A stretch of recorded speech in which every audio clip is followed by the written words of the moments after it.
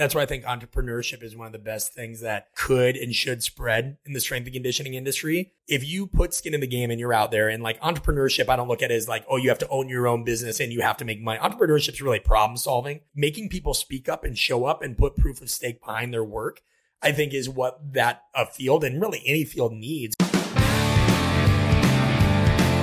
Hey everyone, thanks for tuning into Power Athlete Radio. Great coaching doesn't necessarily begin and end with your ability to connect. As a leader, you can't be afraid to let your little baby birds spread their wings and fly, and this requires educating your athletes and allowing a little autonomy where it's appropriate. You're building humans for sport and for life. Today we welcome Brett Bartholomew and Ali Kirshner from Team Art of Coaching. Here it is, episode 602.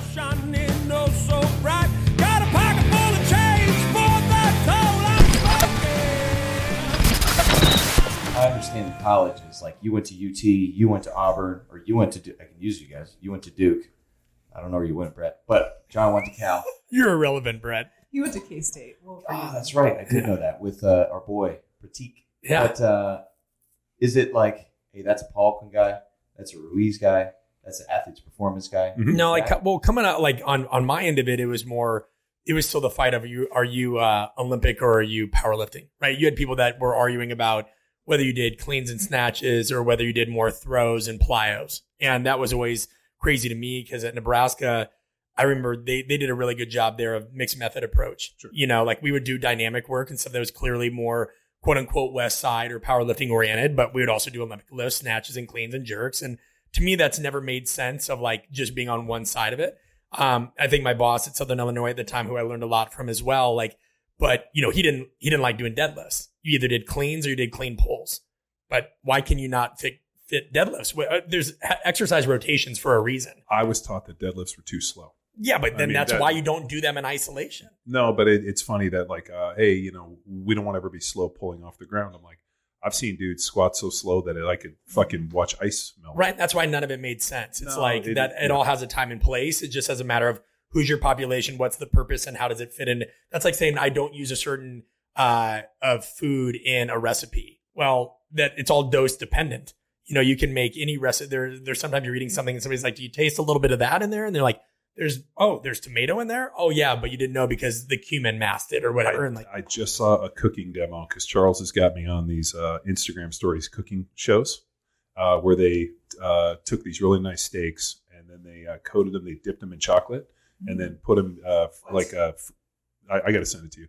The guy vacuum sealed it, put it in the refrigerator for 10 days, pulled it out, and then sous vide it up to 130, and then took one of them, cooked it in a cast iron, another one on a barbecue, and then the other one I think he did like with a blowtorch, and then like went through it. And as I'm looking at this, and like I appreciate that the guy wanted to do it, but all I could think of is, why the fuck would you put chocolate on a steak? Well, it's funny you mentioned that because Allie's nickname in high school, she told me once, was chocolate steak. And so I'd like her to elaborate on where that came from. Really? It's it comes from just like the silky notes. The silky notes so of Allie. Weird. Did you know Tex's nickname in high school was Limp Brisket? I mean, you have silky steak and Limp Brisket. Yeah. That's it. I mean, he was a big Limp, biscuit fan, and he liked brisket. And I heard his brisket was a little limp. Well, but that brings up like something to break. And I know you're a big Limp Bizkit fan. All day, I mean, I listen to Rollin' on the way here. But it does make a point, right? Like when you're just like when you're a great chef, you can get a lot away with a lot of unique food combinations. I mean, go to look at some of these menus. You don't even know what half the things are, but you taste it and it's amazing. People miss the point that when you spend more time investing in your coaching, there's a lot of other things in your training menu opens up because you can do different combinations and things that other coaches maybe couldn't do because you have a more intuitive feel for timing. You can get people to execute it better and all these things. So sometimes I think that the reason there is such a dichotomy and a false dichotomy of that of like these training doctrines is people just want to be absolutists because there were certain things they didn't know how to coach. Sure. I mean, the amount of times I heard people being like, we don't teach this or we don't teach that. Because they can't. Right. And I'm like, but that's your job. That was just like when conscious coaching first came out, some smart ass on Twitter that I don't give any publicity was like, real coaches are working from dark to dark. They don't have time to do nuanced interactions. And I'm like, well, then maybe you shouldn't be a coach. How does the amount of hours you work in the day dictate the quality of the conversations that you can have. Like, riddle me that. You know what I mean? And so you're saying because you have this, I mean, I don't know about you, Allie, like, but the amount of athletes I've coached at one point in time has never dictated the amount of effort I put into my communication with them. Hey, Power Athlete Nation. I need to take a few moments to thank our sponsor, Power Athlete Training Systems, for providing the best training programs on the universe, in the metaverse. I mean, really, if this is the Matrix, and I'm pretty sure we're stuck in the Matrix, Neo and Morpheus are uploading Power Athlete Training Systems. I'm pretty sure they're doing Field Strong. What do you think, McQuilkin? Oh, I agree. They are on a specific training program for what they need. And to find out what you need, listeners, head to powerathletehq.com/training and take our little survey to find the perfect training program for you. So we have developed training programs specific for an archetype. You want to get jacked, we got Jack Street. If you're looking to foster and develop athleticism, we got Field Strong. You're looking to kick the door off of hinges and smash things and cut up and just be a fucking badass, we got Hammer. If your first experience in terms of lifting weights and getting used to a barbell using a basic linear progression with Bedrock, that's the right one for you. And if you have a few miles underneath your belt, maybe a few kids, Fortune 500 CEO, or maybe life's getting a little in the way, I want you to check out Grindstone. And if your job and your desire is to fucking wad your face off, I want you to go check out Johnny Wad. And if you want to stack on a little Johnny Bot on that and hit a little bodybuilding accessory, we got that too.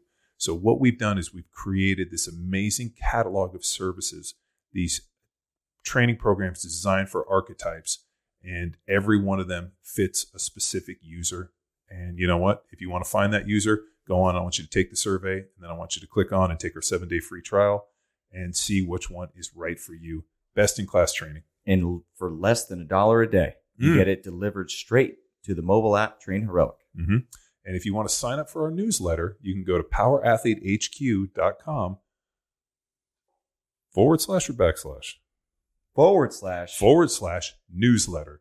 I want you to go to that, sign up for the newsletter where you can get more information, not only on training programs, get discounts and shop on the merch, and really just know what's going on within Power Athlete with the Academy and some of our other initiatives. And the latest episodes of Power Athlete Radio. Which is really the most important thing. Power Athlete Radio, the premier podcast in strength and conditioning, and your resource for the best information on training, nutrition, cars, maybe some movies. Banter. I mean, we've been on other fitness podcasts, and when it comes to banter, we can fucking out-banter anybody. Yes. And if you're a big fan of Power Athlete Radio, don't forget to smash that subscribe button. Hit us with a 5-star review that we will read. If you leave us an amazing 5-star review, we will read it on air. And believe me, I love reading the reviews, especially the 5-star ones, because it lets us know we're doing a good job. And we got some very creative listeners out there. We do. I mean, that's why there are people. Yes. Throw your hat into the ring. Again, head to powerathletehq.com /training for all your training needs. Take a little survey, find out what you're training for. 7-day free trial on that program, and training for less than $1 a day. Thanks for Power Athlete Radio for sponsoring this podcast. See ya. Bye. No, I mean, I think it was more dictated by just the way the session was run. Right. It still didn't stop me from going out early onto the floor, staying late, going to practice, the in-between times. That's where the quality interactions happen anyway for me. Yeah. And so I just think a lot of these training dichotomies were what people felt comfortable coaching. And it goes into the research of what it says. Most people coach the way they were either coached or in the way that they viewed another successful coach who had made it. So what easier way to mask, I don't believe in this, I don't believe in that. Dude, it's just okay to say that like you don't know how to do that, because you can't tell me that you don't understand it's important to lift weights at different speeds in different ways, in different volumes, at different loads, different times of year, at different angles, right? Like you're not going to, there's not many exercises. And this is like the big moment, right? Where somebody in the comments is, there's not many exercises that if you coach them really well and in an appropriate context that are useless, you know, aside from the really extreme ones. Cause somebody's like, well, what about behind the neck pull downs or, you know, behind the neck presses for a quarterback?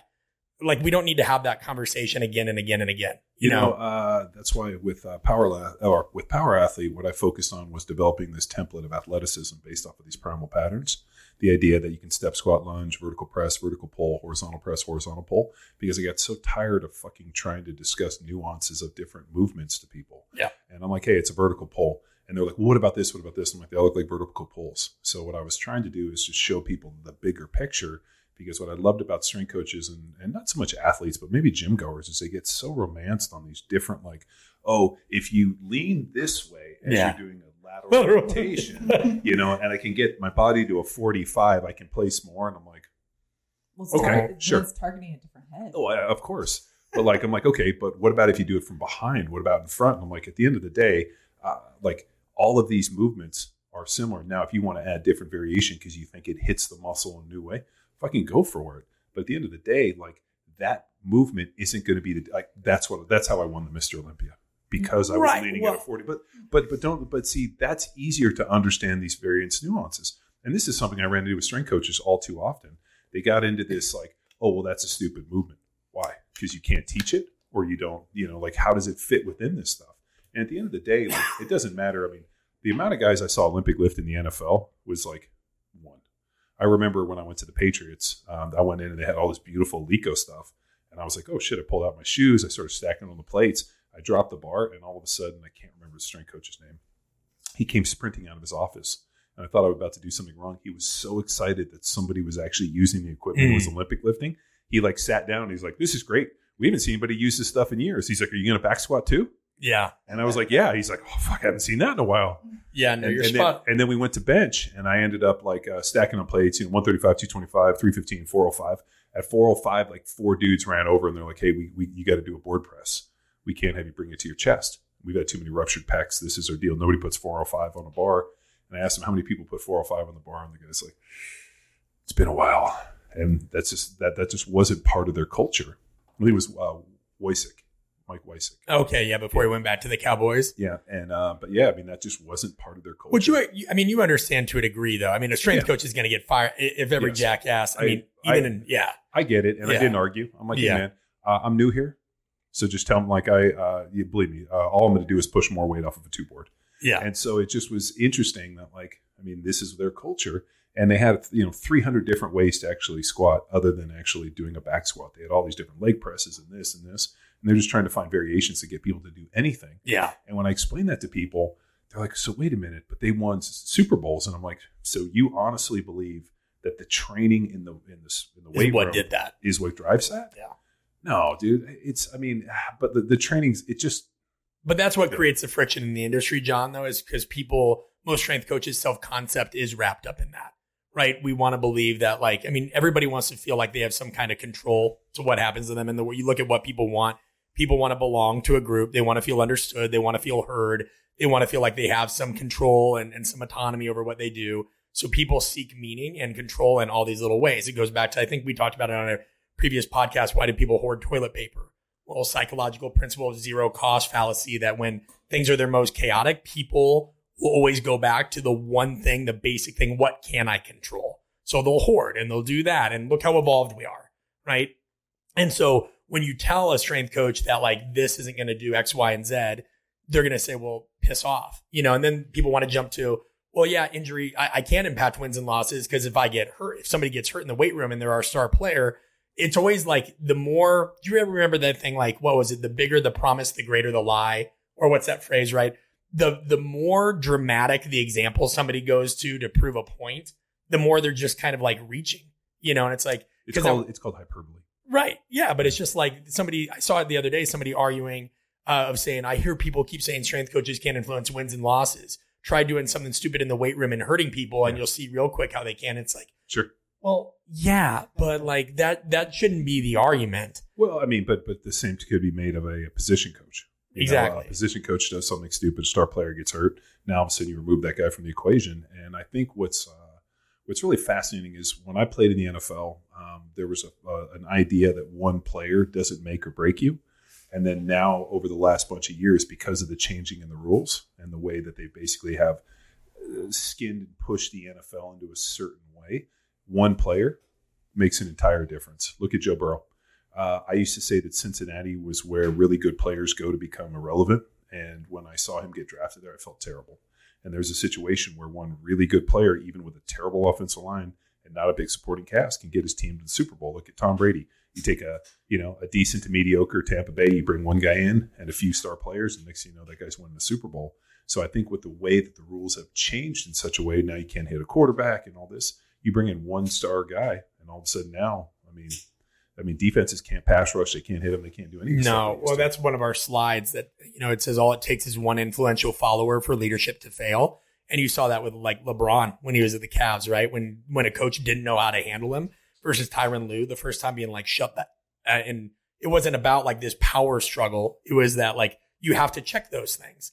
And it really does. I mean, because then these insidious little issues start creeping up in organizations and cultures. But it's a lot different than like saying this exercise is what got me there. And this is like, no, like relationships and the way that people influence each other through their behavior has a big impact on that, and like going back to your example of the people doing the 45-degree leans, it's like all that stuff is really great if you're doing, I'm going to hit everything from different angles, but at least be able to overhead press maybe 135 pounds first, or whatever you're depending on your demographic. Right. And that's the thing is people don't just adhere to fundamentals. And I think that was where it's a respect that we have for you guys and what you do at Power Athlete. And I think we've all agreed on like why we deem communication to be such a huge thing is it's the one thing guaranteed in a world full of like what ifs and gray area. Poor communication is the one thing guaranteed to make any situation in life worse. Like that is an absolute. Like go be an awful communicator and try to see if anything good happens to you. And it doesn't. But like to sit here and argue about exercises constantly, and it doesn't mean like you won't talk shop, right? We can talk shop about all these things, but at point you got to know to like what end, like what's the point? What do you want people to think, feel, and do after you have a conversation, after you have an educational event, after you have some kind of rhetoric? And at the end of the day, I get confused at where the argument with performance is going at this point, when for 4 decades it's been the same thing and it's people just dying over exercises as if it's land in medieval times. But isn't it easier? Yeah, that's why. I mean, it feels like a lowest common denominator. Dude, I've said it for the last fucking 20 plus years, and I tell people constantly, the worst program executed well is much better than the greatest program executed poorly. Like if you hand somebody a program and they can't do it because it's too complex, they're not going to do it. It's going to suck. I can't do any of this shit. I'm not going to do it. If you give somebody something simple, I guarantee they're going to be able to execute it. And even if it doesn't have nuance and cool shit and all these other bells and whistles, they're still going to be way better than they were. How do you change that culture then? Oh, go. Well, this is transitions to Ali. You gave up control of your program and were not stickler to it, and you gave freedom to your athletes. Yeah. So how was that curve in communication for you and saying, hey, team, like I'm backing off. This is your program. Well, initially it was really shitty. I mean, it was really hard because I had grown up in a culture where programming was king and having a card that was beautifully designed and, percentages were on point. And that's all I knew. And talking about like weightlifting versus powerlifting versus all those schools, like, at KU, Hootie had our basketball guys snatching 100 kilos, like that's what I knew. I thought all men's basketball players at the D1 level could do that. So, I come from that to a totally new environment. Talk about reading your audience. I don't know if an autonomy-based program would have been as strong of a choice at KU, but the athletes I had at Stanford, so intuitive and smart and just like proactive thinkers. So when I was using that same programming methodology on them, something felt wrong. And so after the whole COVID thing where everybody lost control over everything, me included, I came back with this autonomy, style programming and, came at the idea of the weight room as a learning environment and a place for them to actually like grow as humans, because every other part of their day was so programmed. It was go to testing, go to class, go to breakfast, go to practice, run the same 15 plays at practice. And they just weren't, there was no freedom of expression anywhere in their day. And so the combination of that environment plus them being intuitive, autonomy was the perfect choice for that. And by me checking my own ego and taking away the lifting cards, they had such a foundation from previous experience with me that, I could say, hey, pick a single leg squat, pick a whatever, what's going to feel best for you today. And in the beginning, obviously, I was still controlling for sets, reps, intensities, and stuff like that. But they had the freedom to pick back squat, front squat, trap bar, deadlift. Because at the end of the day, we're talking movement, and that's the beauty of it. And then helping them understand that and communicating that. That's part of our challenge when going to traditional strength and conditioning. I'm still having these arguments. Like people get mad if we back squat and then deadlift back-to-back days. So it's this big picture. We're aiming like power athlete. We're training, coaching, teaching movement, not movements. Like athleticism is our goal. We're using the weight room as a tool and a vessel to your performance. Well, it's not like your max effort, those things back to back, right? Like that's the thing. I mean, we're much bigger on rep maxes. So I've found, and it's been cool. I've been pioneering this thing called inherent periodization. Chris Morris actually ended up coming out with fluid periodization based off of the CrossFit football and a lot of our stuff. And as he got up and presented, I was like, fuck, this is genius. Oh shit. And he's like, yeah, no, I got it from you. The idea of inherent periodization where you're going to test rep maxes. And that rep max is going to be based on, the heaviest you can do that single day. Right. And then any of the compensatory acceleration work or any of the kind of speed work is going to be based off of that rep max with a like or similar. And the problem too is I always hated, if I squatted heavy, I never had enough real, like, I guess you could say like enough in the tank to really pull a heavy bar. So I never understood those. So I started breaking them up and putting them on different days and almost looking at the pulls as like a heavy back day. And I ended up being much better in that, and then a ton of dynamic pulling. Well, it's not inaccurate. I mean, I did a shit ton of RDLs yesterday. Like I always try to do high volume lift before I go on the road. And I mean, where do you primarily feel that, right? Like you're going to feel that, of course, in hamstrings and whatever, but I also feel that in your erectors. Yeah. And so like that always did make a lot of sense. And I think about like, here's the thing. Ali and I talk a lot about just congruence with a lot of principles. What you're looking at is dollar cost averaging. Right, this idea that right now what's going on in the market because of Ukraine and Russia and everything else, right? Tanking. And my dad would always say stocks are the only things people won't buy on sale. So nobody like a bunch of people don't invest right now. And then they wait till the market's good. Yeah. Well, it's just high, low volume day trading, all this stuff. Whereas if you just keep let's say it's $100, right? And you just keep it steady as things ebbs and flow. And that's the same thing with your movements. Sometimes you invest more, sometimes you invest less, investing being congruent in this case with the intensity or the volume and what you're doing and varying in that time frame. Well, and also I used to put like if we were going to, let's say squat, like do an X, like a heavy squat, there was always a lot of dynamic jumping. And then the pulling stuff, when we would do that, would be a lot more kind of upper body dynamic stuff. And so it was just an easy way to partition. And I'm constantly, like we've been battling this for years. And I'm like, hey, man, at the end of the day, you should be able to train a full body every day. The idea that, hey, I play football. Coach can't use my legs today. I'm just going to use my arms. Like, you have to be able to go do these things. And, like, the idea of these selectorized kind of, you can't train this after this. I'm like, these are all just myths that was perpetrated by somebody else. Well, and that's what I like about when Ali talks about everything she does from an autonomy standpoint is it cuts down to that core concept of a little bit of what deems you as a really useful coach. And I think some people are scared to admit that you're a great coach when somebody doesn't really need you anymore, to a degree. And I think of, our guest in the room here, my neighbor, Matt, right, worked for Lockheed Martin. Matt had never trained in any kind of like true performance oriented way, right? Matt had gone to your Anytimes, done basic fitness, been in the military, all that. And then Matt would come over because I'd want some training buddies. And I'd be like, hey, do you want to push, pull, throw some things around? And I remember one time I'm like, hey, I don't have a lot of time to like teach you the snatch because this is my workout too, right? It's not Brett trains in the neighborhood. And I'm like, I need you to take the bar from here to there. And I need you to get your hands a little wider. And, in the past, it'd be like, okay, this is why we do it to increase ground-based force production. I need you to cover the bar, position 1, position 2. And there's a time and place for that, right? If I'm coaching a bunch of high school kids but in this case, even then, sometimes I'd be like, guys, here's where the bar starts. Here's where it needs to end. Show me how you do it. Watch how they do it. Keep it low risk. Maybe they have PVC or something like that at that point in time, and then insert yourself. But like some coaches need it to be about them. And that's why I go back to the self-concept. And the autonomy thing, like that's always shown me that Ali's somebody that's secure in herself, secure in her teaching methods. And it's the same thing when we run this apprenticeship. Like you can remove yourself from the equation because it doesn't need to be about you.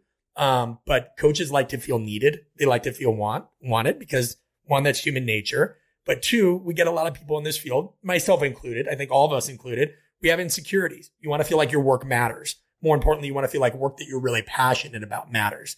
But it's like at some point you got to put a rein on it, like a good conversation. There's times like you and I could go all day. And there's sometimes I got to be like, cool, shut up. Bring Ali in, bring Tex in, bring this in. And that's really hard for everybody to do because you just start vibing and you want to get into it. Go ahead. You look like you got something good. Well, two notes on that. You'd make an excellent middle at a dinner party. I had a Thanksgiving experience in which we had a poor middle and it split the party in half, and I was very upset. Interesting. So you would be good acknowledging and pulling people in. Oh, thanks for that. Important for a party. Tex, I'm planning a wedding, so I'm going to call you because I'm going to need your help on the seating arrangements. Tap me in. Yeah. Yeah. Where do I sign up? Where do I sit? Most importantly. Well, the problem is you better sit before you have drinks because once you give him a drink, he fucking turns into a weekend at Bernie's. Oh, we saw that in Charleston. Yeah. When we went out to have lunch afterwards, you had the cool kid sunglasses on and you were just vibing. He actually was, at that time, he was using his mask as a koozie, which was my favorite move. This is prime of COVID. Nobody really knew the mask goes over the mouth. Oh, it's Charleston, South Carolina. Like, COVID didn't exist. It's great. It really didn't. You know, the one good thing about this Ukraine World War III thing is COVID just disappeared. Oh, thank God. So, what I want to get into... I'm just waiting for the fucking bombs to hit. Wait, the bombs to hit. Hold on one sec, Tex. Take a beat. You think we're going to get attacked by Russia? Let's get into it. I'm actually just hoping for an asteroid. So I've come to the conclusion that we know we've reached the lowest common denominator where we've convinced millions upon millions of people that their outlet for social media should be dancing and singing like a bunch of fucking monkeys. We were just talking about like a bunch of like dancing monkeys. So, like, the idea that, like, we used to joke in the NFL, I'm not here to fucking amuse you. Now everybody is fighting to amuse. It's unbelievable. I'm look what it's done to, like, Instagram growth and all that, too. Just like, but, like, the TikTok thing, I'm like, you realize that, like, you know, you remember the Zoolander where he's everybody's fighting to become that fucking Zoolander. And I'm like, holy shit. This morning, please, I was getting on asteroid. the plane, and there was a girl that was no more than 4 years old with an iPad bigger than her entire upper half. Just flicking through TikTok, and I was like, "Wow, shit!" Yeah. Oh, it's. And where I come, flicking your TikTok is not a social. That is not something you want to talk about in something public. you do at home. Yeah. So as we were at the Arnold, all of a sudden I go walking by, and like I see all these people doing all these choreographed dances, and the weird part is Charles fucking jumps right in with them. Charles, because they're actually TikTok has these pre-established dances that everybody knows that he practices. So he can go anywhere in the world, like the Arnold, and jump in and be the fifth wheel in their TikTok dance. Completely blew my head off. Like, I was like, Charles, first of all, what are you doing? How do you know these dances? Like, it's TikTok, bro. These are established dances. We do these everywhere. Charles, can you show us one of them? Put me on blast. Yeah, I wanted to see one. Yeah, this is me kidding because I know Charles's back is turned, so I can harass him. And he can't defend himself. I want to respond to that, but I want to honor you. We actually did we got out a Ouija board, had a little seance, and next thing you know, Poliquin was doing. Charles owns the name. He didn't own his name, but he owns the name Charles, so that when you hear Charles, everybody thinks Poliquin. Well, he lost the name Charles Poliquin in a divorce, and then he became like the Iron Samurai, I think was what he went with. Strength Sensei. Strength Sensei, that's it. Strength Sensei. Yeah. And for the record, I appreciate his contributions, but an enigmatic figure and something that, like, it's just it's a pure example of, again, what we do in strength and conditioning. It shows that, like, everybody's got their guy, you know, and guy inclusive term, but like, and it's just like, nobody can just like be like, I mean, I think of myself, there's certain things I like about what I say, and there's certain things that I'm like, well, that was dog shit, you know, and there's certain things that I would hope any well-adjusted person would do that. And I'm not well-adjusted. But like there are actually some people that believe like everything they say is like the greatest thing, you know, or if they don't, other people think. I think it would be beneficial for somebody to be like, hey, I was maybe wrong about that at that point in time. Like, I look at some stuff that I wrote in Conscious Coaching, and I'm like, I phrase that way differently now. I either make it easier to understand, or I did this, or I did that. Like, who cannot? So I just feel like it's a worrisome field when there's been people in it that will never admit that, like, oh yeah, that was vague. Like, let's look at like Prilipin's chart. You know what I mean? Like, there are people that will live and die by Prilipin's chart. It's kind of like, no, like, that's not how this works. But going back to Russian bombs and everything, do you think we're going to get bombed before the asteroid? No. So the way I view this entire thing, we're in a video game, right? When you beat a video game level, when you go to the next level, what happens? They have to turn it up and make it more difficult. So what I think happened was that COVID did not have the effect that I think a lot of people thought it would. So now that we're kind of going off, we see it peter off, they got to bring something else in, and now it's threat of nuclear war. And then I think after this, aliens. I think we're just going to keep They're just going to keep doubling down. I mean, where does Pete Davidson being married or dating a Kardashian and almost the A-list of Hollywood hotness? First of all, I love the fact that Pete Davidson is dating a Kardashian because I don't necessarily know what nationality Pete Davidson is. He's not white. He's not black. He's just kind of like swarthy. It's Pete Davidson. He's Pete Davidson. Wait, what word? Swarthy. I've never heard that. You never heard the term swarthy? Text, translate. The first time I ever heard the word swarthy was on Saturday Night Live, and they were doing a skit, and I can't remember the guy that was running for president. He was running. I want to say it was it Dukakis? Michael Dukakis? Michael Dukakis was, and they were doing a spoof of him, and he's like, "I'm a swarthy man," and we had never. It's just hairy Greek, like Middle Eastern was the word for swarthy. So like, this is like the bloat lord. Kyriakos Grizzly. Do you know about him? Can we pull up a clip? Do you guys do that on this? They do it on Rogan. Do you do it on this? Yeah, no. Well, Charles is the poor man's Jamie and has way less technical talent. Kyriakos. Just put Kyriakos. Charles just is swarthy. Type in YouTube Grizzly and then bloat lord, and it'll come up. But think about this, right? Like You're welcome. We've gotten to this point where it's like fear is the greatest way to cultivate and really move and manipulate people. Like a lot of coaches still believe that. Yeah. Fear and disgust are the two most powerful human emotions. It is because you can't. We have no ability to process information. And I tried to explain to somebody. Oh yeah, I know who this guy is. It's awesome. Can we have him on? He does that incredible Zercher squat with like he moves like a quarter of an inch with like 2,000 pounds, and he's like, ugh. And showing what he does is, he provides true evidence of what happens when you take the fabled 6 grams of creatine daily. Which I want every. Can your audience see this? No, we'll just cut it then. Yeah, but I really think that fear is by far the greatest way to get people to move and to really manipulate. I had this, and this is so naive. I remember when the internet started, and I remember the first time I was a freshman in college, and we had to email in a paper. That was like a big deal. Like we had to handwrite most, but the teacher's like, "You're gonna have to write this, and you're gonna have to email it." We had to like put in 7 discs, and this is like 1994. And I remember I had a professor that was like talking about like message boards and the internet and like what it could be. And he talked about the transfer of information between people will accelerate intelligence at such a rate that we will solve the world's problems in just a mere couple of years. Now we have all the information in our hands, and we use it to look at cat videos and Kyriakos Grizzly. We have never been dumber. And so it really wasn't an access to information because there was that's the reason that library cards were free. They wanted books and information to be free to the masses.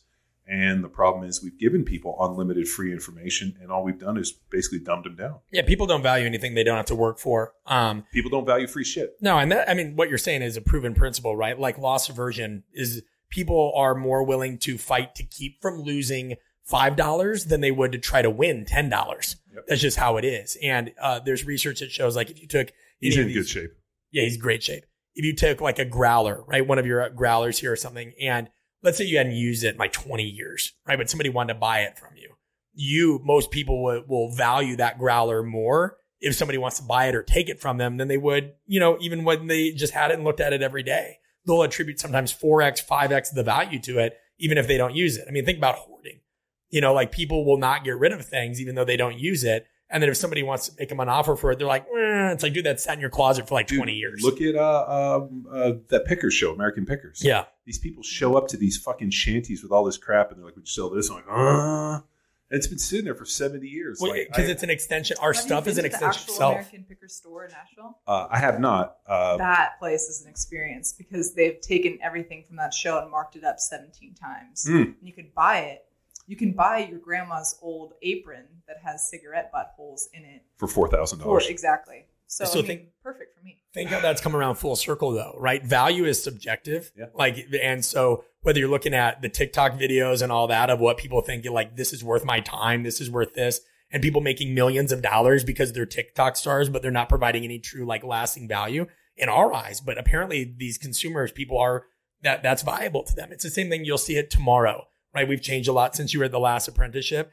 We had a conversation in New Jersey. Matt was there. Somebody was like, and this ties in everything we've talked about so far. Young coach, and he meant well. He wasn't trying to be like, he wasn't trying to play, what's the term, Tommy Dickhead, where it's just like trying to be the smartest guy in the room.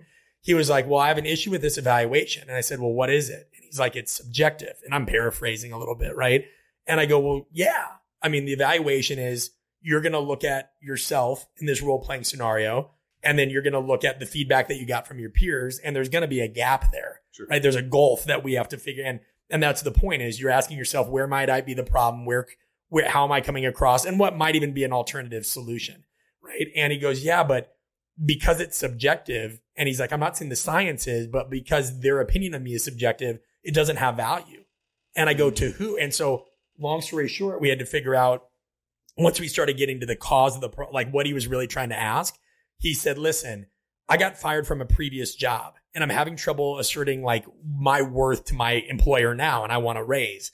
He goes, I just wish this was something I could take to him and show him, hey, objectively, this is how I rank as a coach and a communicator. And I go, but even if that was a purely objective measure, his interpretation of the value of that measure is still subjective, right? We could take the most objective, like if lie detectors were 100%, right, as it is, like we knew if you pass a lie detector, you were 100% telling the truth.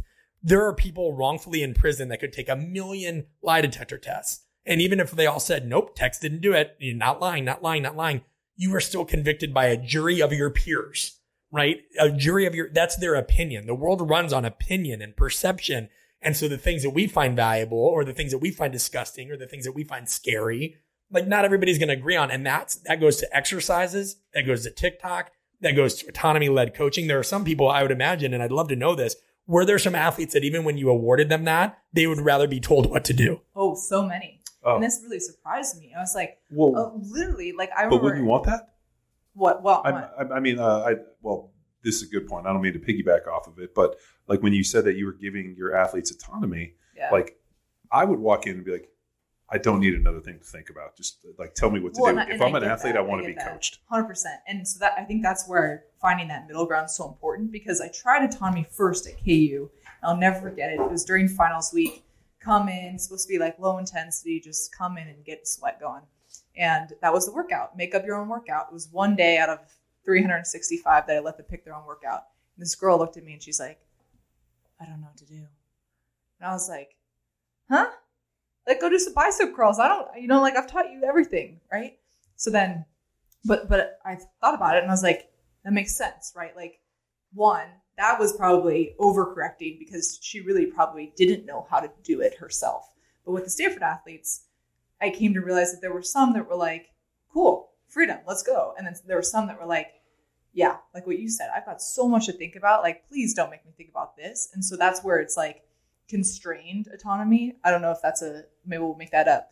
But it was basically like, from this bucket, you get to pick. Mm-hmm. And I would have a word bank on the side of all the exercises they knew from that bucket. So it was like, it's not true autonomy, I guess, but, it takes some of that cognitive load away. But yeah, 100%. Because, I'm the same way. Like sometimes, and I hate programming for myself. I don't know what's wrong with me. You and me both. It's the worst. So I get that. But then I do somebody else's and I'm like, this is absolute dog shit. Yeah. I'm going through this right now. Like, so we deliver our training on Train Heroic. And so part of my deal is, one of Train Heroic's big drivers is I have to go out and do some market research. So I constantly am joining other people's apps and looking at other people's programs. And so like, whereas I think people are just trying to sell programs, I'm trying to figure out how to make a better experience. Yeah. So at the end of the day, like, our deal is not about like, oh, we have to get more people in. It's about retention and, more importantly, improving the experience. And so Train Heroics on the dev side, my deal is in terms of like product development. So trying to get them like, hey, here's something that I think would be really beneficial, like simple shit. Like when somebody posts, I want the ability to be able to hit a button. Like, how I can send you a voice text message. Yeah. I want to be able to respond to people with my voice so that they actually hear instead of having to type it. Mm-hmm. So I can look and be like, hey, this looks great. Do this and this, so that they can physically, auditorily. Is that a word? Auditorily. We're with you. Yeah.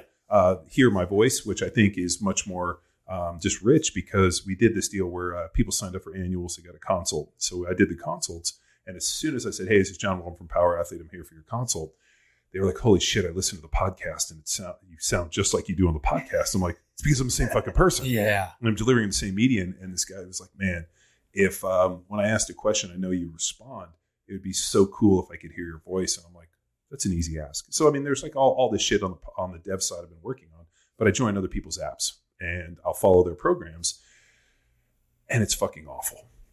It's like, man, 3 sets, 8 to 10 reps of this and this and this, and it's 5 sets or 5 exercises, and I'm counting this, and I'm like, okay, you're hitting 10 to 18 sets per, this, and I'm like, I'm basically flow charting their fucking movements, and I'm like, this is, and I've looked at like 20 different people's programs, and the amount of nuance and intelligence where like at the end of the day, everybody's going to do the same shit, but how you write it, the creativity, how you arrange it, the way that you can like, and I think what's cool is like, hey, okay, so you have these different movement that you want to do. Here's different ways we can attack it so that the person never gets fatigued and they feel like every time they're going to go in, there's a new challenge.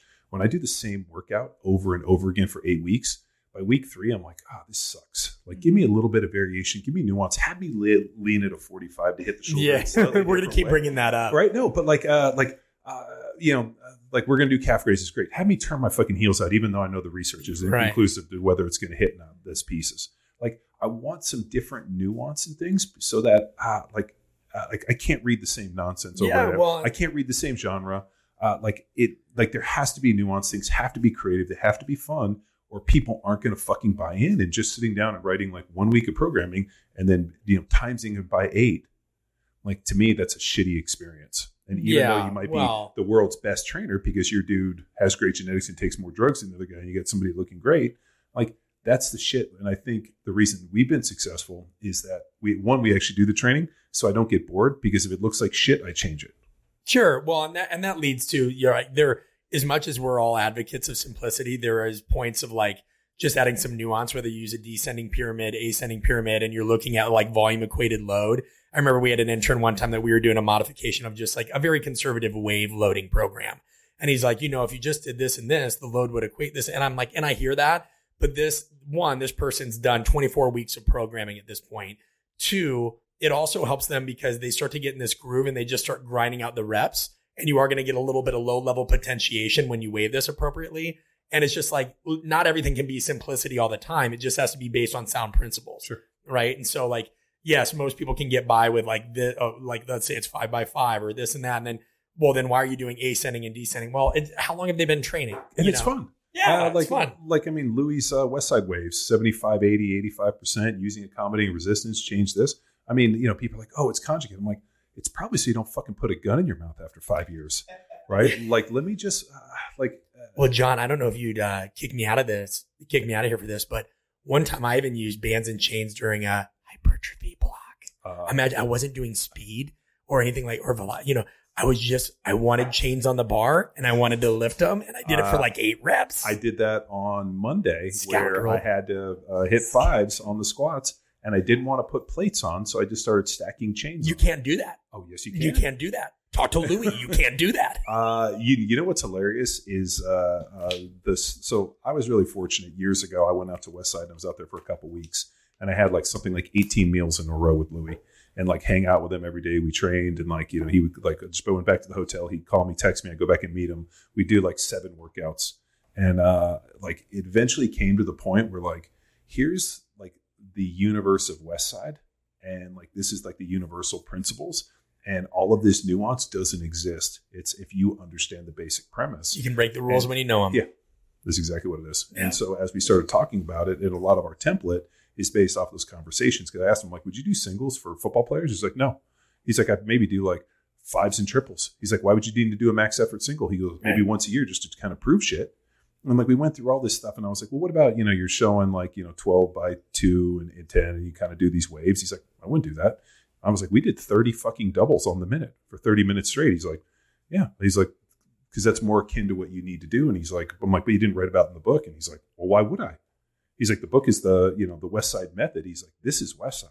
Yeah. And so like you said, like using chains for hypertrophy, of course you can, because at the end of the day, as long as you're, understand something about mechanical tension, going to failure and really pushing the boundaries of it, that's where hypertrophy happens. If you understand like the key focus of hypertrophy and how it happens, you can fucking break the rules however you want.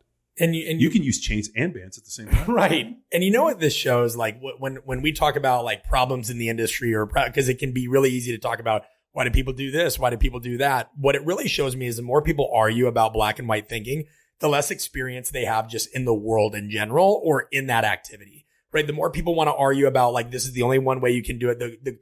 When somebody says there's only one way to do something, that shows me they haven't had much experience doing that thing, you know? And that was a big reason where like when we knew, all right, we're going to do a workshop on communication, leadership, all this, like the number one thing it had to be was experiential learning, which is tough because day one, you do have to throw a lot of theory in there so people get the idea. But then day two, it's like, all right, now get into it. And then guess what? We realized that some of the content we were front loading, thinking that we could explain everything to help them make more sense of it on day two, didn't matter because once they went through the role playing on day two, they had more questions. Well, now that information has a higher chance of saturation, right? Because it means something. Only after somebody's made a mistake or experienced something are they now more likely to learn it. That's why experience isn't something you get till just after you needed it. So we decided, like, you'll see it tomorrow. We have this whole thing on perception and impression management, all that. This all used to be front loaded because we're like, we've done our job. Now day two, let's apply it. No, we realize that no, let's get them into it day two. And then they come with the questions. Now it's like my toddler, right? My toddler, like my wife will think he'll only eat a certain bar or he'll only eat like pouches or whatever. Like he's 2, right? So he still is in that finicky phase. And I'm like, you know, it's funny. If you actually don't give him that thing, eventually he'll get hungry enough that he'll eat whatever. And he wants to watch this tractor show. He's obsessed with tractors. So for a while, the little tyrant would come down and be like, tractor show. And it's just highlights. It's an hour of like real tractors plowing fields and all that. And so at one point in time, she was like, I do not, you know, we can't turn that on. We got to get him to school. I go, well, good news. 10 years ago, he could not just come down and watch tractor show whenever he wanted. You know, that didn't exist on YouTube. So now he doesn't have to do it. And guess what? He adapts and finds a new way to do it. And so like, if coaches would just like go and like, he's more willing to try a new show or try new food when like, he's like that experience wasn't what he wanted. He can't have what he wanted in that moment. If people can just have like the reality of like, before you debate about a training thing or a method or this and that, just go try it. And you know what? Don't try it once and be like, told you so, because you're skewed and you're biased and whatever. Try it under many conditions, in many constraints. I used to think of coaches like, I remember the first time I went to China to coach, right? Like you feel like a pretty good coach. You've coached for a while and then you go to China and you realize like, oh, these metaphors aren't landing. These analogies aren't landing. Or this concept of recovery isn't being welcomed as much. Oh, hey, maybe you're the problem. You Brett, like you're not understanding the cultural context, meet them where they're at. And we had to code switch a lot when we'd present. In America, like you would have to present, here's the research, here's this. When I was speaking at this place in Beijing, they just wanted the pictures of me training Chuck Liddell and this and the demonstrations. And there's not like, so I think that just like the whole idea of anybody's listening and watching still, and they're like, all right, you know, I don't want to hear just complaints about this and that and whatever. The main thing is just, if there's one thing you take away from this is the people that want to argue for black and white thinking usually have the least amount of experience, least amount of skin in the game, least amount of like just humility of anybody in the room. And you got to be careful. I just had this conversation not 30 minutes ago. And I told the guy, I was like, hey man, I come from a different generation than most people where I understand gray areas. There's somebody, and actually we were actually discussing, cause he was like, you're not a Trump fan. I'm like, I'm not. He's ridiculous. He's got orange hair. His tie's odd, like the suits, the fitting, the fact that he tweets at 2 a.m. Like there's a lot of things that really bother me in terms of like the individual. But I also understand the nuance of what he did in terms of a global market and what we saw, you know, when you look at like what he actually did on paper opposed from that, I have the ability to be able to segment that and look and say, hey, I might not like this person for this, but I see the value in what they're doing. I'm just using him as an example. Whereas this generation and so many people are so black and white because he tweets at 2 a.m. he was rude to somebody. Now everything he's done is discounted. And he can't listen to Michael Jackson. No. Well, of course, because, you know, Michael Jackson's music now has been tainted because of this. And it's like this fucking all or nothing type of bullshit. I'm like, okay, Michael Jackson was a little weird, but does he get a little bit of a pass when you see how he was raised and the all shit? Like, it doesn't make an excuse for it. But at the end of the day, to say that his music isn't good and we can't listen to it is fucking dog shit. And the person commenting right now being like, oh, so you're saying it's okay to sodomize little kids and whatever. It's like, that's the same person that if you look, let me examine your life, Rocky Blue 862929. Let me open up that file, you know, and it's just like, shut up. Private. Can't do it. Account's private. I also said this to somebody recently when I related this to Charles, that if somebody interacts with me and it's some fucking handle like stronger by deadlift and squat or science and this and running and this, all these fucking handles, I'm like, if you don't have the fucking balls to at your fucking name, I no longer have any value for you, and I want you to go fuck your own face, you dick. So what would you say to this person? One time I remember somebody saying that to somebody on Twitter. Fucking idiot, dude. There was somebody I was like, go pick a better fucking handle or have the balls to put your fucking name on there. That's like me wanting out there and being like, hey, Wellborn's not on the back. It's fucking at, explosive feet or something. One note on that. One thing Louis, I guess one of his coworkers said, essentially like people were introducing themselves to Louis. Hi, I'm at versus their name. Yeah. So just Tex brought up a good point, but so the last podcast Louis really did was the Joe Rogan deal. And then after Rogan, anybody that's on Rogan gets just fucking bombarded by the fucktards to try to get them on because now they can somehow trail and, follow Joe Rogan's tail. Hi. So all these fucking idiots are like, oh, I'm at this. And Louis like, at what? And so Louis just refused to do podcasts because he's like, first of all, I don't know who these idiots are. They've never trained a fucking day and it's a waste of time. So he just didn't do it. And so when I reached out to Louis' guys and I was like, hey, we'd love to get him on a podcast. The guy ended up responding. He's like, Louis doesn't do podcasts anymore, but he will do yours because you're actually the only person left like within the respect that he has, for people. And he was happy to show up and he hadn't done one in years. He did it for us. That's awesome. And so, no, that was huge. But I mean, I was also in West Side versus the World. He called me and said, hey, John, will you be in this documentary about West Side? And I was like, whatever you need. Imagine that you establish a relationship. Yeah. And when he reached out to me and said, hey, so originally the way it went down is he reached out and said, hey, we're going to start a certification for West Side.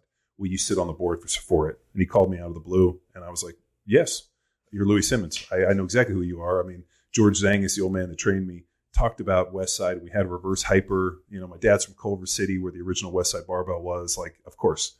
And, and then I told him the story about me reaching out to him many, many years ago, trying to bench 500. And so I agreed. And he's like, it'd be great if you could come out. Great. When do you want me out there? So I went out there for a couple of weeks. I just didn't show up for one day. I actually went out there, got a hotel room and stayed for weeks and trained in their groups, jumped in. Hey, when you want me here twice a day, you call me, I'll be here. I'll be on, and I showed up every day. We would meet at Bob Evans. We'd go to lunch and then we would go to dinner. And we did that for just a couple of weeks and learned the deal to the point where, we hadn't been there in a couple of years. We show up with Tex and he's in the room. 7. Yeah, it hadn't been 7 years. We walk into the room and there's all these strength coaches and people and he's kind of holding court. He sees me. He tells these people, he's like, fuck off, and walked over. And Tex is like, Jesus. I'm like, it was nice. Like, and I told these guys, man, to feel that somebody actually reciprocates. It's so rare these days because everybody's so like, well, what can you do? Yeah, everybody's transactional. I mean, there's an immutable power in like not being full of shit and being reciprocity focused. Yeah. And that, like, going back to the handle thing, I remember sometime I saw somebody that was like, I don't know, servant for sport was like their handle or whatever. And somebody was like, they got one of those arguments. Oh yeah. Well, I mean, it was, their handle was something else like that. But again, I'm not going to give them publicity. I remember exactly who it was. No free shout outs. No, at all. And so somebody was getting into it and they go, dude, I don't even know who I'm talking to. Why don't you use your real name? And the person goes, well, you don't know that. And this is what, we talk about in our apprenticeship as an exemplification impression management tactic where you're trying to lean on moral virtue. So the guy goes, I don't use my real name because it's not about me. I'm in this for the athletes, not my own glory like you. And I'm like, oh my God, that is the worst use of bullshit impression management I've ever heard. None of these people, what I think you should do is recommend Dale Carnegie's How to Win Friends and Influence People. Should be the first step in 99% of these fucking people's deal. Like, at the end of the day, but they think they're right. They don't give a shit. But it's because they're behind the thin veil where they can't get fucking punchified in their face. And I think it would be a lot easier. And I tell people all the time, I'm like, if you and I had a conversation, one, it would never get to this point because one, I would basically back you into a corner with not only my fucking powers of rhetoric, but like at the end of the day, if you what's so interesting is that you get into this, and this isn't like a male thing, but there's this dick measuring contest. People are constantly, it doesn't matter if it's men or women, everybody's trying to do it. And I'm like, great, show up and let's measure. Who the fuck do you have? What have you done? Who are you? Why are people buying into what you're saying just because you have a fucking page and this and this? At the end of the day, you have a guy like Louis Simmons who totaled elite for like 5 generations and has coached hundreds of thousands of people without asking anything in response. People might not like him, but you can't fucking deny his impact. Do you want to hear my hot take on that though? That's why I think entrepreneurship is one of the best things that could and should spread in the strength and conditioning industry because it makes people put skin in the game. If people come to Power Athlete and they come to one of your events, one of your if they spend time around you, you're going to know pretty quickly if you're full of shit, right? Like if you put skin in the game and you're out there, and like entrepreneurship, I don't look at it as like, oh, you have to own your own business and you have to make money. Entrepreneurship is really problem solving. So it doesn't matter if like you're the business owner or whatever, but like what I mean is you have to put some, I think presenting, like we started Art of Coaching Speaker School this year, right? And the idea is that you don't need to want to like go speak at TED or whatever. Like it could be you just want to be better asserting yourself in a conversation, or if like you're trying to get a job and you don't know how to be your own advocate. Like this idea of like actually making people speak up and show up and put proof of stake behind their work, I think is what that a field and really any field needs more, because it's the equivalent of like, you know, like it's that concept of fighting, right? Anybody that really knows how to fight usually doesn't go look for one because they've had their ass kicked. They've been punched in the face before. And that's what you have. You just have a lot of people that like, it's really easy, complex, vague material to hide behind in training. And there's always an N equals 1 and maybe an N equals 2 to 10. And there's always so many complexities that it's easy just for everybody to be right. And I'm like, okay, well then like, it's the same thing. Like I know I'm no Proust or Pulitzer like prize winner, but when somebody say your book sucks, I'd be like, I would ask them genuinely, hey, thanks for your feedback. Well, first of all, did you read it? Exactly. Because I've come to the conclusion, like there's they don't read shit. I've read a ton of books, and even books that I have been like, that really didn't do it for me.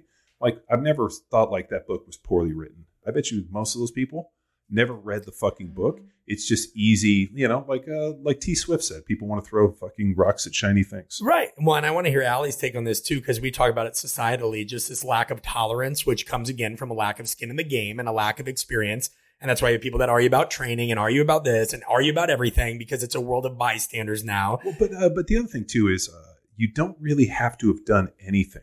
So what I realize is that a lot of people, because they don't have any practical experience in the training game, it's really easy to listen to a whole bunch of different people and then kind of come up with your own version of what everybody else said and then fucking push that out.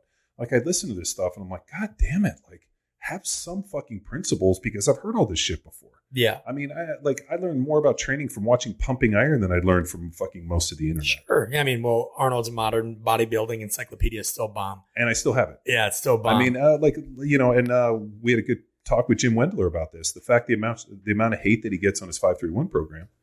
And I'm like, again, they just don't know shit. Well, and but so it's like the genius of it, it was so simple. Like, I mean, and people ask me all the time, I'm like, do I think it's the best beginner program? No, I think a basic linear progression works. Do I think it's an incredible intermediate advanced program? Yeah.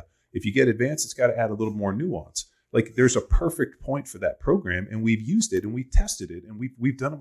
I've done it myself. We've had athletes done it. We've run it side by side. We've fucking tested it, broke it down. I called Jim, say, hey, we're going to try it this way. Try it any way you want. And like at the end of the day, I'm like, okay, you're going to lift something heavy. You're going to go for some max reps, and you're going to go to failure. Like mechanical tension, right? Like strength, you got to have some form of fucking progressive overload. It all fits in it. It's waves, like deloads. Like it fits. It has all the fucking pieces that it needs for an intelligent strength conditioning program. For somebody to say it's dog shit, I'm like, I've done programs where I didn't like it, and I was like, it's not interesting. Not to say it doesn't work. Like I've never run into a program like that where I was like, oh, that didn't work the way I intended. Well, what the fuck did you expect? Well, and more importantly, what did the person tell you on the front end? If you told me I was going to put fucking 50 pounds on my bench press, and then all of a sudden I put 45 pounds on, well, that didn't work as advertised. I only put 45 pounds. If I put fucking 45 pounds on my bench press, I'm going to do a fucking backflip. I put 45 pounds on my bench in the last fucking 10 years. Yeah. Well, I mean, going back to when he said, you just mentioned it, do it any way you want once you know the rules. That's what I was saying is like, when I would ask these people, can you give me an example of writing that resonates with you? And I would ask them sincerely. I wasn't being like a smart ass, and then because I'd want that feedback. And if they're like, well, so-and-so's book is for me. Oh, okay. Well, that's why they didn't like what I was doing then. They wanted me to sound like Nicholas Nassim Taleb, and I'm not going to, but if somebody like, you don't take things as personally when you put skin in the game, because you're more receptive to ideas, and I think of Allie, and the reason I wanted to turn it to her is Allie, like, leaves Stanford. She comes into an entrepreneurial role with Art of Coaching. And now she went from, sets, reps, programs, agility, speed to like now learning how to not only help design websites, but also nurture sequences, all the things that like she's putting skin in the game in another avenue. And so like Allie, I'd have to imagine like when you look at another website or knowing what it takes to build an online course now with what we do, or knowing what it takes to like experiencing their product.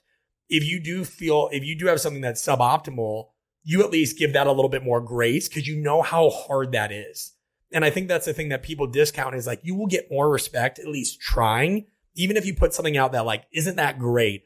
Man, that bumps you up in my book, knowing that you at least tried rather than being like this critic. But I mean, how is that giving you a different look on like the tolerance or the patience or just change any kind of perspective, if at all, coming from a pure role and performance to a coaching role and an entrepreneurial role in a different light? Yeah, well, I mean, just in every aspect, because I went from a job that it's not that I had figured it out, because you can't ever figure out training 100%, but I felt like all my days started to feel kind of the same. Yeah, like, you're at Stanford. Go Bears. Well, right. I mean, like the athletes were basically just like, they could just do it themselves, and then they would go out on the court and they would drop, Win 100 championships. points and win championships. Yeah. And that was, I had nothing to do with that whatsoever, because we trained, minimally at the end of the season. But anyway, beside the point, then I come work for Art of Coaching, where every skill is new, right? And it's like the most humbling experience of all time. And we were just talking offline about me recording the mid-rolls and the pre-rolls for the podcast, which is the most awkward, uncomfortable thing of all time. Apparently, I have horrible dry mouth and can't make it through a podcast sponsorship clip without needing to wet my lips. But Brett's like, I'm so glad that you was Texas eyebrows when you said wet. He goes, "What are you?" No. Here's some advice for recording ads. One take, no script. Yeah. No, that's what I do. That's what I do, man. But she still goes. Well, it's just like I have to have some like finality to each one before I move on to the next one. And I think you 5 minutes. You haven't done enough. Here's what I need to do. I need to. You got to do more nonsense. Yeah. Like you need 500 of these. How many fights you need? Yeah. 500 podcasts. 500 fucking podcasts. So there's what was that movie with Vin Diesel? Well, there's several. But Pitch Black. No, it's called the Knockaround Guys. He's got this great. It's wonderfully terrible monologue where he like goes, Fifth Element, wonderfully terrible. Yeah, he goes over and he tells this guy, he goes 500, and the guy goes 500 what? And he looks at him, he goes 500 fights. He's like, basically that's how many fights I figured it would take to call yourself a legitimate tough guy. Oh wow! And then he goes through this thing. He's like, he started this, and you get to the point where it's fictional, 500 fights. And then the hilarious part is, so I posted it because we had just done our 500 podcast, and I'm like, 500 podcasts is how many to be a legitimate podcaster. And then the problem was I posted the clip, and people were like, no legitimate tough guy would ever be in 500 fights. And then people got into this thing, and I'm like, it's a fucking movie, you fucking Nimrod. 2001. It's so bad. It's good. So bad, and like it's just so ridiculous, but it's wonderful. I love it, and it's great. And we used it as this like great fucking like metaphor for the podcast and this, and then people just wanted to argue about. I don't think Vin Diesel could do 500 fights. Yeah, those are just and they were consumers. just fucking arguing, and I was just like, first of all, who has the time to argue? I don't even have the time to do everything I need to do in a day, let alone. But that's the point, right? Did you also know that nobody's ever won an argument on the internet? Ever. I've searched. I actually, one person I know got into an argument on the internet and actually acquiesced and was like, you know what, you made a beautiful argument right there. I think you convinced me. One time. I have one person that's copped that. Everybody else, actually, there is one. The woman from Westboro Baptist Church that left. Have you heard this story? Mm-mm. She has a TED Talk and all this stuff about how she left the church. And these are the people that show up with the signs. Oh yeah, they're fucking the worst human beings on the planet. And the reason that she left the church was she started a relationship with a guy on Twitter, and the guy he didn't argue. We would love this stuff, by the way. It was subtle influence, because he would message her and just seek to understand. He did not believe in what she did, but he just kept coming back and being like, listen, because she would tweet some really hateful stuff, right? And he would just be like, listen, why do you think that? I'm really curious. Like, where does that come from in your belief? Again and again and again. And through that, just like conversation over and over again, and him just like truly being curious about why, she basically realized one day, she was like, this is all built on something that's not true. And I can't believe in something that's not true like this. And I don't know if that's a fight on Twitter. Well, let's take a step back and realize that the people that are associated with that church are complete whack jobs. So they're, I guess you could say, their like capacity for understanding and their like mental fortitude, they're so easily manipulated that you could understand how somebody could get in there and drive a sliver and literally change somebody's complete perception over They're Twitter. like a human That's a Yelp good point. review. Yes. God damn it. I love Nothing Yelp reviews. text. Nothing. I love Yelp reviews. I have no idea what you guys are talking about. You've never used Yelp? I said those people are like a human Yelp review. At least I got John. John, Dude, there we go. John, well, the reason I'm laughing about this is a little known fact. Years ago when we had CrossFit Balboa, we were trying to like build up our social media deal. And so we created these dummy Yelp accounts and we left ourselves Yelp reviews. So I have this Yelp account that I've had for years. And the way Yelp kind of views your like validity is how long you've been and kind of like unbiased reviews. So I went in and I cultivated this thing over months. Like I would go someplace, I'd leave a good review, bad review, whatever. And then I started dropping these great reviews on our gym and they all passed through because Yelp like, oh, this is their first review. It's positive. They basically bounce you. So I've created this like huge, like, you got a Yelp following? well, no, but I've invested in my Yelp. And so, but I only use it now as like an avenging angel sword where if somebody wrongs me, they get fucking poison penned on the Yelp review. So we've been a couple places that have literally been awful fucking businesses. We went to a restaurant that was fucking really terrible. I had another bit of interaction. I told the guy, long story short, there's a local boot maker. My daughter broke the zipper on her boot, and so she rides horses. So I took the boots over to this place, and the guy that fixes my boots is about an hour away in North Austin. So I was like, we'll try this little local place. So I go to this boot place. I drop the thing off. The guy looks at it. He goes, 5 days. I'm like, all right, cool. I come back in 7. I meet a different guy, and he's like, who told you that? Right? This and the guy, and this is another favorite of mine, is when somebody starts telling me how hard their job is, I like fucking lose my mind. And I'm like, okay, so Give me the context. What did he say? well, he was like, oh, do you know how hard it is to change a zipper and you have to find special people and this and the poles and he's going Zipper people. Well, and I told him, I'm like, you fix boots, right? You're a boot maker. You're a cobbler, right? He's like, yeah. I'm like, Yeah, I cobble. I was like, so I cobble hard. so how long have you been doing this? He's like, 25 years. And I'm like, so what you're telling me is you're basically telling me how difficult it is to change a zipper in a little girl's boot. You're obviously not the right person. Is it not a cobbler I bring it to? Do I have to bring it to a leather worker? And the guy got kind of cross on me. And I was like, hey, man, I wouldn't, if you came to my business, I would never start by telling you how fucking difficult it is because one, I have zero fucking sympathy for you as a small business. I'm showing up because I expect you to be a professional and solve my fucking problem. Right. If I got to go buy a fucking New sewing boot. machine and fix this motherfucker myself, I'll fucking do it. But at the end of the day, I would rather bring you the business and support a local business. So the guy was kind of a shit face. And so then I was like, okay, are you going to fix this thing? And he goes, yeah, I'll fix it. I was like, great. When? Fix your attitude Right? too. Oh, yeah. And so I go back a month later. The boot is exactly in the same place that he left it with the thing pinned, unfixable. They didn't call me, right? Because they told me, hey, we'll call you when it's done. So I go back and I go and I'm like, hey, where's this boot? The guy's like, this? And then I looked at the guy and I was like, hey, dude, you didn't call me and fix the boot? And he goes, yeah, we fix lots of shoes. It's one shoe. It's not that big a deal. It's one boot. And I was like, hey, this is big for a little girl who's got to ride this weekend. And it's big for me because now I got to drive to North Austin and buy her another set of boots. And the guy goes, I looked at him. I was like, this is bad business. And he's like, it's not bad business. It's one boot. We fix tons of boot, or we fix tons of shoes. One boot, who's going to notice? And I told the guy, I was like, well, it's a big deal to me.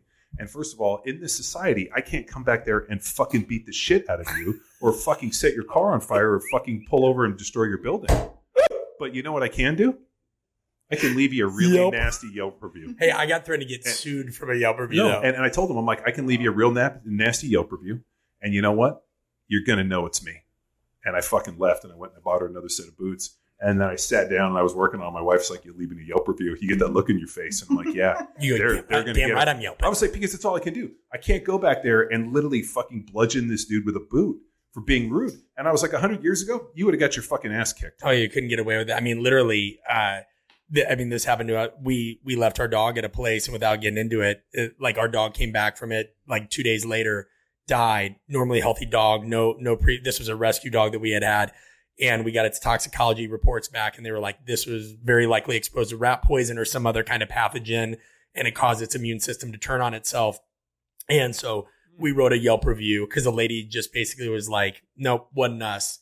Yet she came to our house to give us a $300 check for his like boarding fees, even though our bills were over $3,000 for the dog. And it died like on Father's Day or around Father's Day. And so, she came over and gave me vegetables from her garden and a $300 check, yet wasn't her fault. And so we wrote a Yelp review, and we didn't say like they killed our dog. We said, hey, I would have. But you could, right? Like you couldn't, like what we said is we gave the truest account of what we did. Like, hey, we dropped the dog off when we can't, like the dog was acting weird the day after. There was a clear input output here. 2 days later, we took the dog in, like, and this is what the toxicology report said. The next day we had gotten, or later on, we had gotten a paper that said, you don't take this down. It's from the law offices of I'm a douchebag, TJ, I'm a douchebag. And they're like, you're slandering, you're liable. Send it to one of my friends. He's like, this isn't slandering or libel. No. You're not saying they directly killed your dog. You're saying here's an input, here's an output, here's the interactions. I mean, because she was like accusing us. She was accusing us of it. And I'm like, you're right, lady. Like, we brought a sick dog to you when I could go visit my mom during COVID with our baby, which she hadn't seen in X amount of months. And my dog died. And I just thought it would be convenient to plant it on you. Yeah. So anyway, we had to pay over $600 for a lawyer to go after her because there's all these stories then about people that are $2,500, $100,000 in debt because people they'll try to bleed them dry in court, which is really what she threatened. She's independently wealthy and was like, we'll see you in court. They don't give a shit if they win or not. Yeah. Right. All they care about is it's the death of 1,000 paper cuts. Right. Which it really helps to, yeah. She runs a nonprofit rescue for dogs. And so we ended up having to take it down, but joke was on her because Yelp reached out and they're like, hey, we understand that there's people they said, why are you taking this down? And I put an honest answer. We were threatened by legal action. Yelp was like, not okay. Because they're saying that companies are doing that. They're threatening people that obviously are not independently wealthy.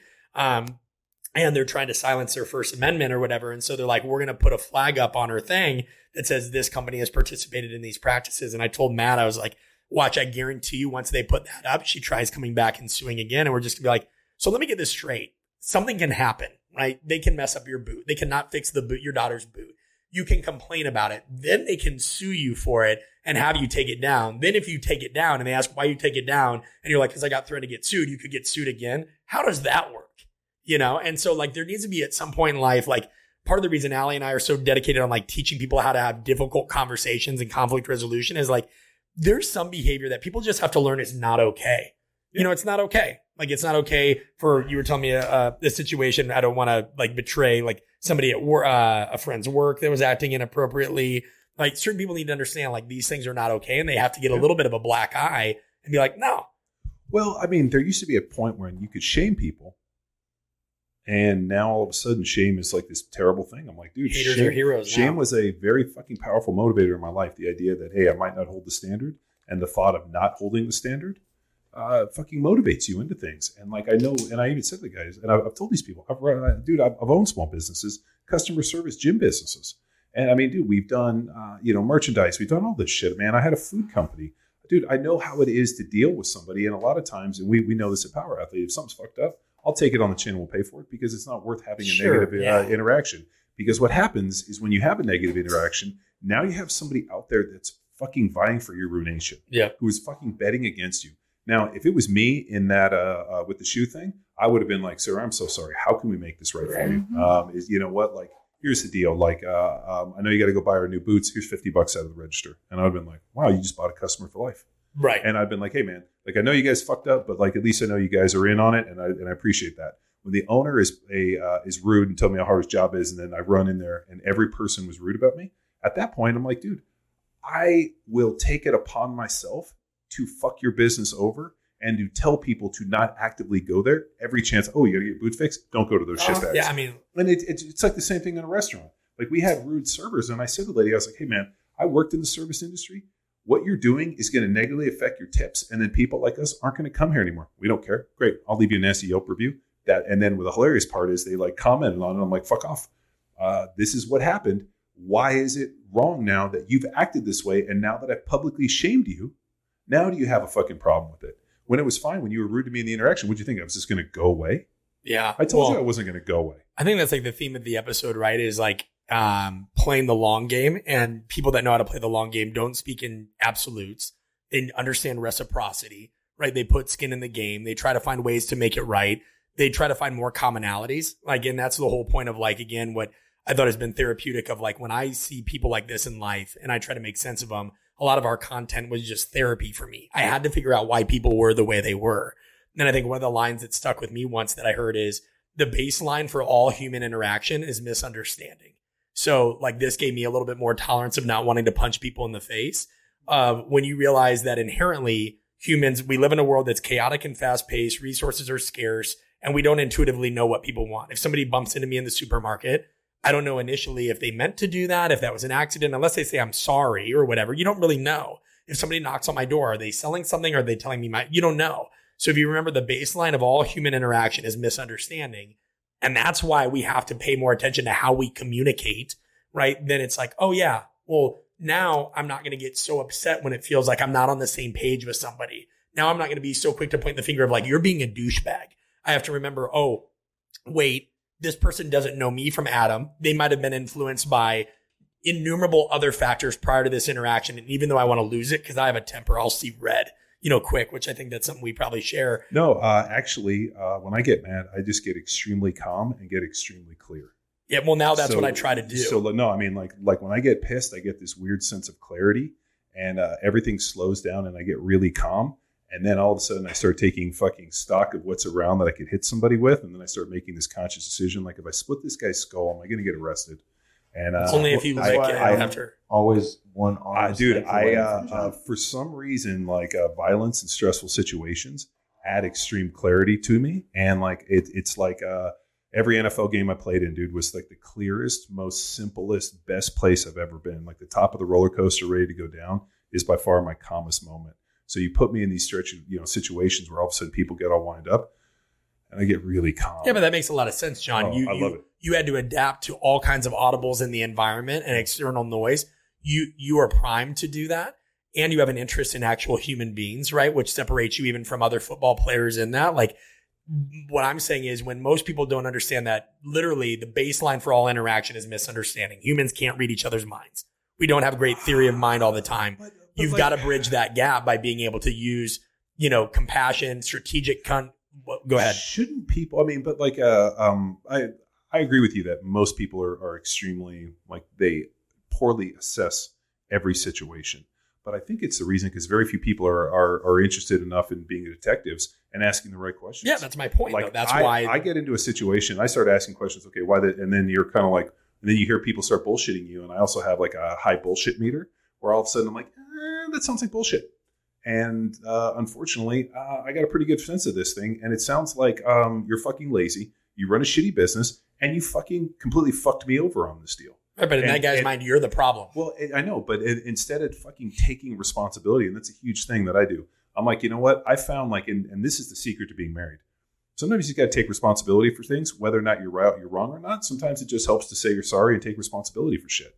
I mean, like if things get in an impasse, I'm like, you know what? I was wrong on that. Now let's move forward. Because once somebody kind of like, hey, accepts a little bit of like, I was wrong. I accepted this. Now we can move forward. All I would have done in that situation has been like, you're right. You're the customer. We totally messed this thing up. I'm sorry. How can we move forward? And then once somebody gets that apology or once somebody creates that bridge, now you can effectively move forward together and solve the problem. The problem is if you stay on your side and I stay on my side and you won't acquiesce even when you're in the fucking wrong, now all of a sudden we pull out knives and this shit doesn't go well. No question. But see how that comes all the way back to the beginning of the episode, where we talked about why people obsess about little aspects of exercises when it doesn't matter, right? What did we say? Well, that's the easy thing. It's the low hanging fruit. So is somebody not taking the perspective of another person. So like these people, that's hard for them to do. So the easiest thing for somebody to do is to blame it on somebody else. Sure. To say, no, I'm not going to say sorry. You were wrong. To do this, they don't ask themselves, where might I be the problem? Because we have a world that by and large is lazy, that doesn't care, that doesn't have skin in the game, that doesn't take the perspective of others. And I'm not a nihilist, right? I'm not trying to be pessimistic. But think about it. Like there's a place that puts up a sign with a boot that says open, and they fix boots there. And you walk in, you're like, hey, my boot is broken. I'm coming to you as the expert to fix my boot. And then I get treated like shit. I get strung along and I get lied to. And then I'm the bad one in this whole thing. And I'm like, you know what the mistake was? Taking you at face value and showing you know what the fuck you're doing. And that's why I asked the guy, I'm like, is this complicated?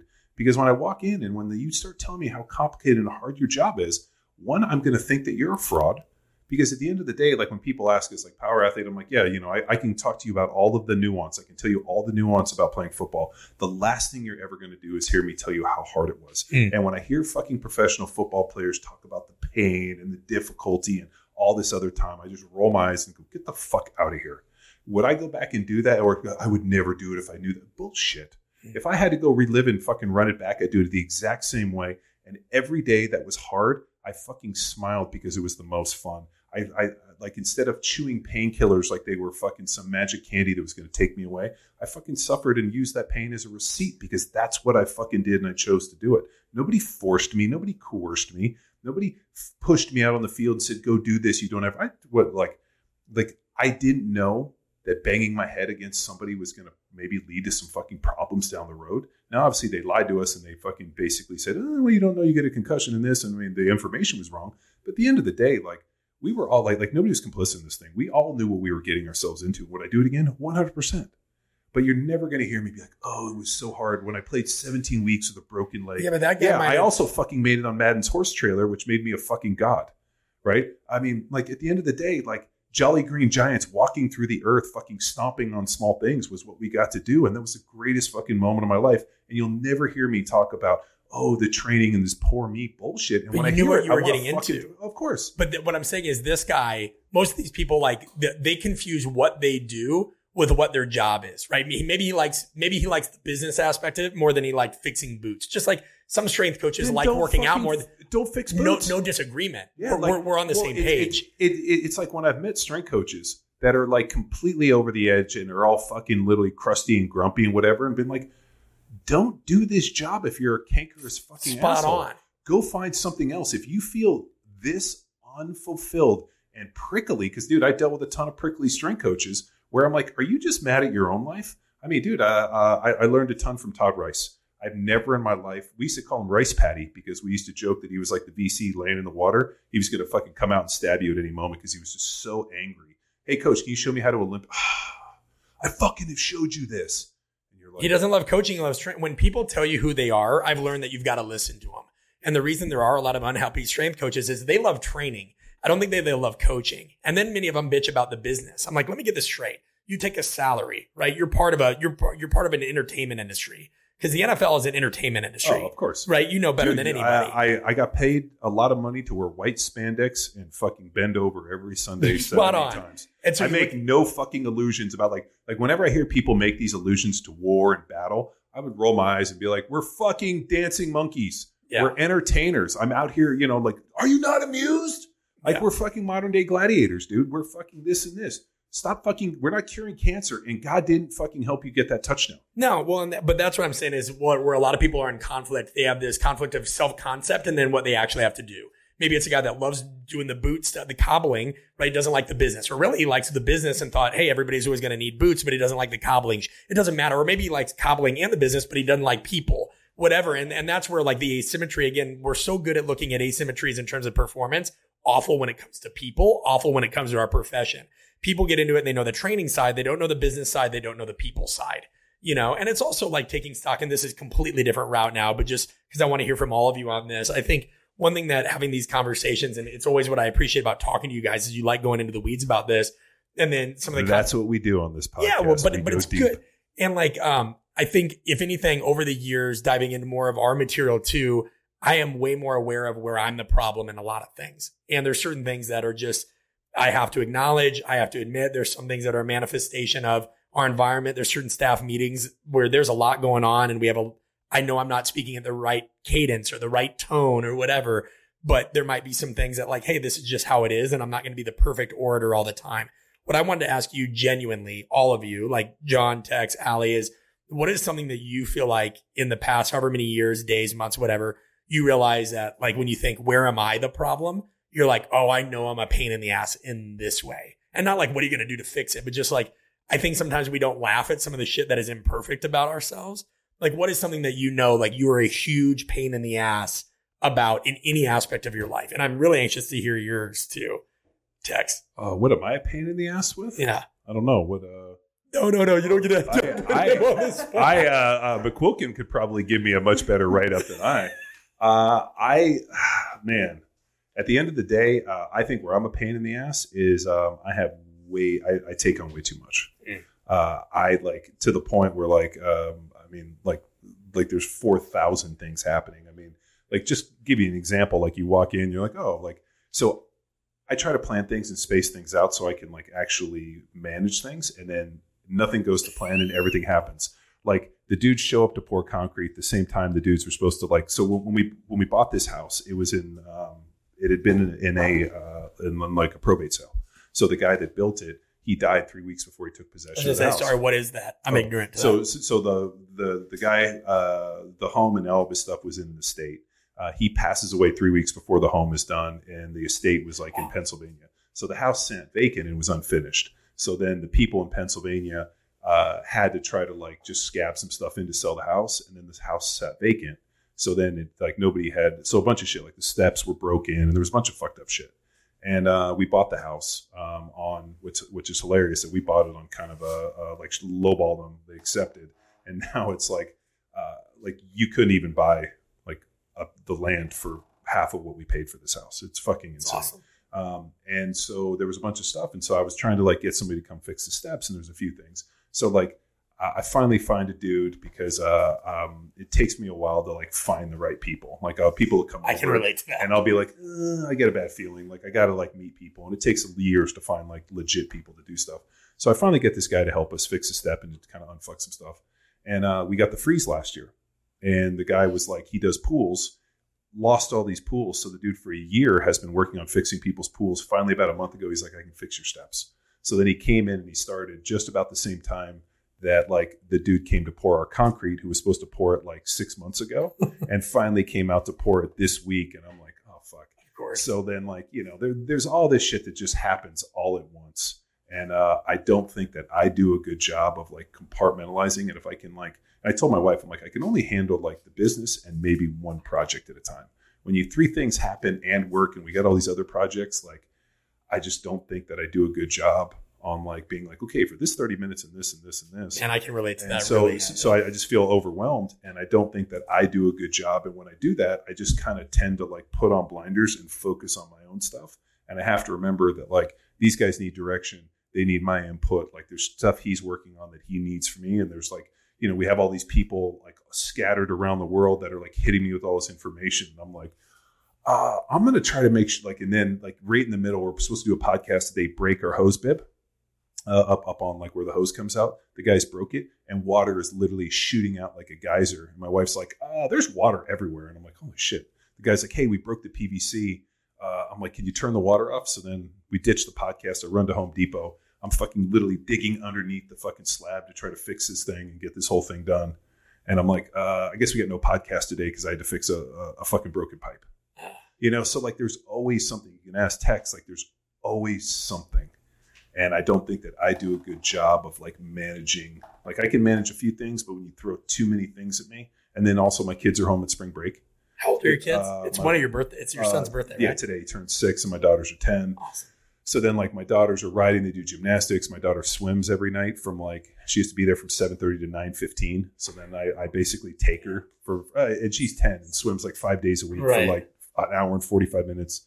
So like there's just so many moving pieces, and then Texas coaches lacrosse and this, and I'm like, oh fuck, we didn't get to anything we're getting today. So then I'm up at like 11 o'clock at night trying to hammer it out. So I think I'm not good about like compartmentalizing or like being like, hey guys, I got a lot going on. Here's like the bigger picture, because I tend to do this when things get stressful, like in like playing football. Like if fucking something's going wrong, I'm going to literally like, I'm not good about seeing what everybody else is doing. I'm just going to laser focus on kicking my own dude's ass. And I think as a CEO and like as a cog in a bigger company, like you can't put on blinders. Yeah. And I think that's what I do poorly. No, I appreciate that. That's a super thorough answer. And I can relate to a lot of aspects about that. What about you, Tex? One track mind. So if there's a problem, can't think of anything other. Like that. Not you. Somebody else. It's really annoying. To be on the other side of it. Well, example, most recently, it was a very expensive example in that, okay, my truck was having issues, and then, okay, I'm going to get one piece, and I'm going to do it myself. I can't wait 2 days for our mechanic pal DJ to professionally install it. No, I'm going to do it. Screw that up. Got to get the big guy in here. So I steal 2 hours of John's time. It was longer than that. Jesus, John. It was long. We got it done. Yeah, no, I John goes, it was actually it was longer than that. And the problem, my anniversary. yeah, no, well, he calls me and I was like, yeah, I'll fucking fix it. Like, this is a simple thing. And I knew why he was doing it. The only problem was the part that he bought wasn't the same as the other part. And there's a bracket that fits. So then it took me about like roughly 90 minutes to modify and fix this bracket after like 7 tries. So it was like a 5-minute install. And I told Tex, every fucking thing with your car, you're literally like one bolt away from this being a 3-day process. And that's what we run into. But yeah, okay, go on. Yeah, but then can't not focus on anything other than, okay, well, this is a problem. If I was only able to wait a few days, this wouldn't be a problem. So then in confrontations, it's like, no, we need to finish this now. Okay. Yeah, So you like to get to the bottom of it. Yeah. And then Sigo, other coaches in this, it's like, okay, this is a problem. I don't want it to be a problem. Let's figure it out now. How about in your relationship now, right? Like, how long have you been in a relationship with them? Yeah, a couple years. But, oh, yeah, that's the same thing. Like, no, we're going to solve this right now. Is she the same way? Depends. Yeah. Oh, so I'll stay away. Yeah. I saw the hands come up. I saw the brake hands. So I learned something long ago. Sorry, I didn't. Like, sometimes when you like come to an impasse and like you guys don't agree, it's okay just to like fucking call the seat, like disarm it, step it back and be like, let's approach this after we've given a little bit of thought. Like, Force time, space, thought. Yeah. You mean you don't have to solve every problem right then? No, I have to, and that's the problem. No, it's. And I like that she must listen to the pod because you stopped me hard. The use of she doesn't kinesics listen to there podcasts. was. Did she listen to podcasts? Sometimes. I mean, she wants to hear his sultry My tone. wife, this is hilarious. We've done this podcast and people constantly say to my wife, they're like, I listened to John's podcast. It's great. And this, and she's like, I've never listened. My wife's never listened. Like, it's. Then we won't spoil the surprise when Allie brought her a gift. I could totally say whatever, but she's never going to listen to it. Kate, But she will. We got you a cool gift. Yeah. I promise it's cool. So you have to solve everything head on. Keep going. Yeah, that's the problem. Okay. And what, like, how do you work on resolving that? Given that you're in a relationship and you don't have that choice, you don't have that option all the time. Your truck explodes, and then you're like, go through all 5 stages of grief within 2 days and realize, okay, I need to calm down a little bit. So this is all a learning process now. So then he's got a nice boss that buys his broken truck. Yes, I'm And- grateful. Mater. Yeah, so he's like, hey, because I even said to him, I was like, I bought you the truck. I'll buy it back from you. Like, I can put it in my island of misfit toys. You saw my junkyard down there. And he was like, no. And I could see, and it was processing in his head that he couldn't give it up. And then, this is kind of funny. I actually hit up DJ on this, who's a kid that works for us. So I've always been fascinated by this, where like you drive by somebody's house, and we've done this. You see like an old car under a tarp, and it's just rusting away. And like we've knocked on people's door and been like, you going to do anything with this? And they can't let it go. Like, oh, that was my first car. And I'm like, it's rusting into nothing. You're never going to get it. If you were going to do it, you would have done it. Right? You don't have the space. You don't have the tools. You don't have the knowledge. Like it's fucking dying. Mm-hmm. At least move it along where it gives it a chance at a new life. And they can't do it. And I've always been fascinated by that. And when I said to Tex when the truck broke down, I was like, I'll buy it from you. And he like kind of glossed over. And I was like, oh my God, you're the dude who puts it in his driveway, puts a tarp on it, and then it just goes to pot because you can't separate. Is that true, Tex? No. 100%. Emotional connection. Yeah. Yeah. So I have zero attachment to this type of stuff, where like, if you said to me, hey, I want to buy it, I'd be like, great, where's your money? You can drive it away. Yeah. I just have I've never been emotionally attached to stuff. Like, it doesn't matter if it's clothes or shirts or this or. Did you move a lot as a kid? No, we lived in the same house. My parents owned the same house for over 50 years. I've owned probably, I think I've 16 or 17 homes. So like, I mean, like I've moved, like the amount of homes, like this house is great and we love this property and whatever. I'm just building it and keeping it warm for the next person. We'll go somewhere else. So like, I'm zero attachment. So when I saw Tex, the look in his eye, I said to DJ, I was like, dude. And I told DJ the interaction, and he's like, this is interesting. And then Tex came back and he's like, can you buy it off of me? And when he said that, I was so proud of you. When you even said like, hey, can I keep the tailgate to make it into a bench? I'm like, 100%. Make the bench, keep it. I'll even give you the wood from pallets. We can make it ourselves. I'll even make it. Tight. Right? So then I have that emotional. Yeah, that emotional connection. Yeah, it's very cool. And like take it and we'll do something with it. Like it's not going to go to waste. We're like butchers, like nose to tail. Like I'll use every part of that. Yeah. Thing, right. All of a sudden you have canned offal that you're eating. Oh yeah. Like from the lips and assholes. Yeah. I like, dude, for us, the ability to turn and burn. It's Red Dead Redemption. Right because there. one, we have the space, the tooling, like the know-how. Like this is what we do is fucking tear trucks apart and fucking make them better. It's so funny you say that. I have such the opposite with things, but it's honestly just when they're new. And I don't really know why, but I do know this. When I was a kid, I had to pay for everything. My parents didn't give me shit. So if I wanted an iPod, I had to save up and pay for it. If I wanted new shoes, save up, pay for it. So I would take care of my stuff so well.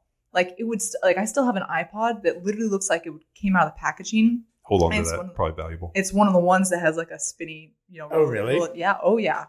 Like, listen, I live in Silicon Valley. That thing is probably worth a lot of money. Yeah. And I think that part of it has carried along. And Brett was referencing my shoes. If I get a new pair of shoes, so my fiance is the same size shoe as me.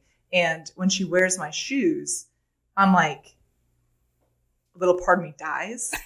Because I know she's going to fuck them up. I kind of agree with you. I was always taught to like take care of my stuff. Like my dad, like every time I walk out and my car is dirty, I like kind of hold my breath for a second because my dad was like, like you can tell a lot by like a man's shoes and how clean his car is. Yeah. So if I get into somebody's car that's like dirty and this, and like my dad was big on like he was shoes, like there's certain things like the world is a worse place for not having good fathers.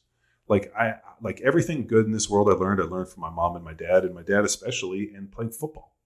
Like it was it. Like, you show up and you work hard, how to play on a team, don't fuck your buddies over, do what you say you're going to do, like when the ball is snapped, go 100 miles an hour, shake people's hands, your word means something. Like all of these things that your dad teaches you. And I sometimes wonder when I see the shit, seems like people just had a lot of shitty fathers or didn't have a fucking positive father. And a lot of people don't get to make that decision. And I feel bad for them. But like at the end of the day, like it doesn't make it any less true.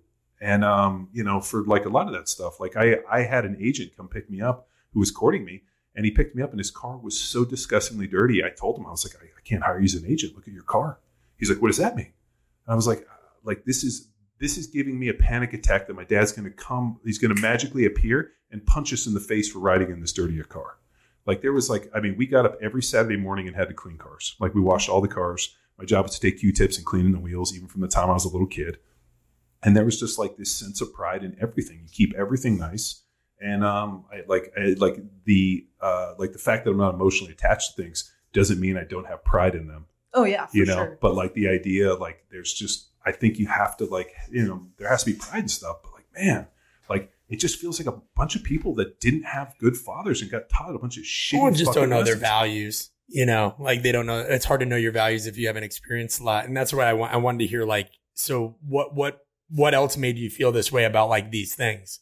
Well, I think I think that like if I were to, it's something like at the end of the day, if I were to lose the shoes or mess up the shoes, it's less about the thing itself. It's about like, I take that on as like, I messed up. Like I had responsibility and control over that situation and I screwed up. Like when I lose stuff, it really eats me up for some reason because I'm like, man, if I was just paying more attention or if I had just taken a little bit more care, I wouldn't have lost that. And I realized you just buy another one. And I always, I do, but like something about, I don't know. Losing stuff hits me with that too. Yeah. And I think that's different than like, I don't think that is getting mad when you lose stuff. I think is different than being owned by your stuff. Well, and that's the thing about the new thing. Like once the shoes get dirty, I'm like, fuck it. Yeah. Like whatever. Well, I I mean, care. like Texas truck for a deal. Like I understand it because he did like the truck that he had is by far like the coolest quintessential square body on the planet. And like I could see a lot of like image tied up in it. And I was fucking stoked for you that you got to, because it's really the car that you should have had at 16 years old.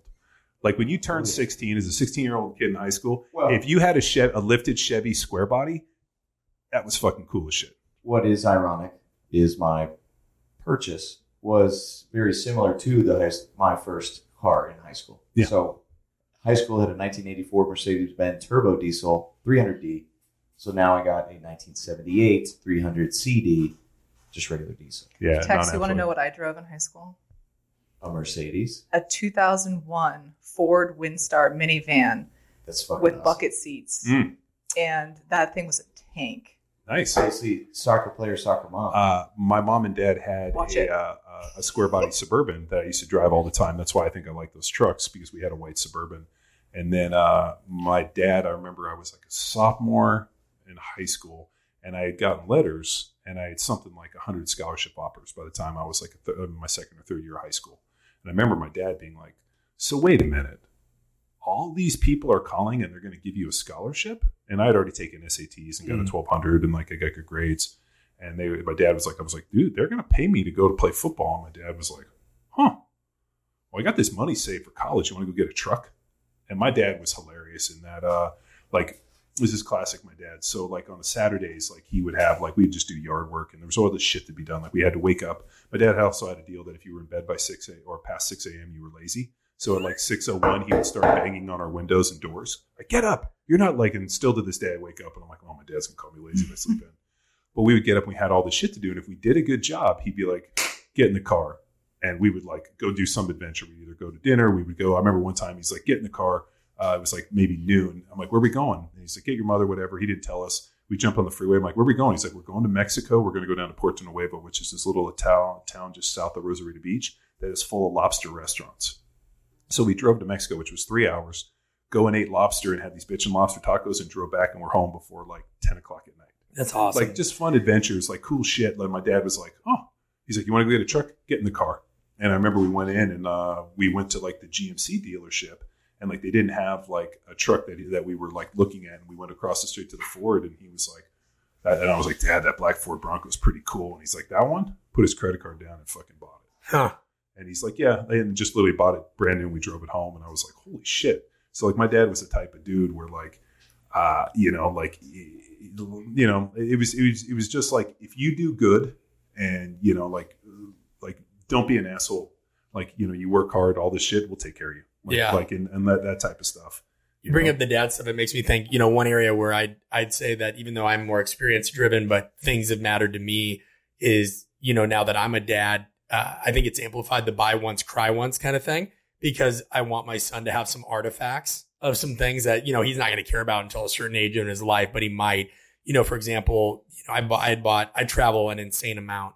And so I bought these 2 Filson bags, these things that were created. I think the company was started in the 1800s. They're in Seattle. I don't want to give them too much of a shout out because they should sponsor our podcast if they want that. But these bags, like it's real leather, these things are supposed to last forever. The more you use them, the more they expand. It's kind of stuff you'd find in grandpa's attic. Yeah. You're like, that's a sick ass satchel. And maybe you see it when you're a kid, but it's really badass once you're like 25 or 30. And then I've never been like a huge boots guy, but like the other day I got turned on to Thursday. Like Thursday Boots is this company that randomly came up in an ad and the ad worked. And this is why it's like, that's a whole nother conversation we could have about privacy. Thursday Boots. Yeah. Thursday. And what kind of boots do they make? Like genuine leather. They make like dress boot. Matt, how would you describe? You're more of a boot guy. They make dress boots, but in combat they have some solid Chelsea's too. So yeah, they have. Yeah, they probably have something you could ride into. Yeah, if you go into it like but hold on, I'll lose my train of thought. So like I bought these boots because I wanted something that was just a little bit more something that like I love the idea of like things that last and rustic. Sure. Like they're. To us, it ties into our branding too. We always talk about our branding, and you guys do a wonderful job of this sophisticated grit. You want it to look professional, but you also want it to look a little bit scarred, sure. Right? And I think that's representation of self, just knowing that like you want to be professional, but you also know that like part of that is just being who you are.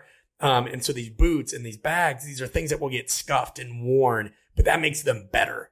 Someday like he might throw these boots out. They'll probably only last like 5 years, depending on how much you wear them. But the fact that they start to form to your foot and that there's little scuffs in them and all that stuff. And like the main thing I just want to be able to tell my son is like, listen, like invest in things that last, and the things that last aside from relationships and conversations. And you mentioned the term interaction, all these things. It's also like all these things, like the imperfections in them make them great. The experiences that you have within them make them great. And like, I just think that there's such a value in imperfection and the hard stuff and the things that you invest in, because it hurts then when you lose it. It hurts. Like we've all paid for like the cheap things and like whatever, when somebody, or even if they complain about a premier service, oh, that's too expensive. I'm like, well, how well do you take care of the $5 sunglasses you brought at Circle K? Yeah. And so I think that being a dad has made me a little bit more attached to certain things, just a couple of things. Cause it's like one day, no matter, you go through those phases, your kids love you, then they hate you, and then they miss dad. But someday he'll see those bags or those boots or something else. Maybe he'll just pick up my book. If books are still even being printed that day, or he reads it in the metaverse. You have or the podcast. Think about this. Yeah. Your kids and like all of our, family, our offsprings can hear our voices digitally forever. We have my dad on the podcast, and it's a time capsule. Well, I mean, and we got Fred Hatfield. The last interview he did, really he passed away shortly after our deal. Yeah. So we had Fred Hatfield, and then we did my dad. We didn't get George Sangus, who's the old guy that trained me. And I was trying to get him on the podcast. And I think I was trying to interview him. No, I was trying to get him to go do Rip's starting strength interview out in, which was kind of the first podcast I ever did, was that interview I did with him. And I need to listen to that one. But yeah, you and Rip. This is in 2000. Oh, I'm listening to that. Yeah, it's I have this whole his fucking terrible mustache. And then the big push to get Louis on was, I'm like, dude, we got to get him on, like if, especially when I heard his health wasn't as great as it used to be. I was like, you know what, like I think you got to like cantonize and like have some memorial for these people. But forever, my kids are going to be able to go listen to their granddad talk. And, now, do you keep the original? This is something I'm confused on, and maybe you can help me with this. Is we don't, like, I always debate, once it's out there digitally, it's there, right? Like, do I need to keep? Is it like a musician? Should we be keeping all of our originals? Like, how many gigs this is? Is there a situation where like the internet goes down? And and then you've lost it. If you don't keep your masters, so to speak, that stuff's lost for good. That is a thing. I never thought about that. Well, either on cloud backup, but like I have all these external hard drives. I have like 20. But even those aren't foolproof, right? Like this is where my anxiety get the best of me. We had one die. Yeah, we had one corrupted. Charles was like it. Through a corrupt. Through my whole month out of life. Yeah. Well, and like to a point, you just got to let it go. Because I'm like, it's $900 to fix it, and I'm like, so what do we do? And he's like, well, we could just load the audio to YouTube. I'm like, sounds good. Yeah. And so that's what I started doing. Even like, we created. This has helped me let go. Is there's only so many backups you can have. Yeah. Right. And they're like, you can have it digitally and you can have this, but then that backup's not guaranteed. And then I remember like, you have to put stake in that. Sometimes these big technology companies have a vested interest in making sure you don't lose your shit and whatever. But that's also made me do something that I appreciated what you said about parenthood is, I was trying to figure out what to do with like memories of Bronson. Cause you remember that Christmas Vacation thing where Clark watches the film in the attic. Well, and then I'm not a creative. I probably would be if I had more time, but that's not what I can spend my time doing right now. So I'm not going to create these iMovies and everything. So what I did is I decided to start a Bartholomew Memories YouTube channel, and I made it completely private, right? It's completely private. And what I do is any moment I get a picture or a video of my son, it could be the most banal thing ever, right? Any video, all those get uploaded. So it's Bronson and his tractor. First time he rode a tractor. Bronson and the bear and wrestling. Literally every moment is canonized. I love that you use that term on that. And so what's cool is I can go home and like only my family has the passwords to that and they can see that. And now I don't know if YouTube's going to be around in 20 to 30 years.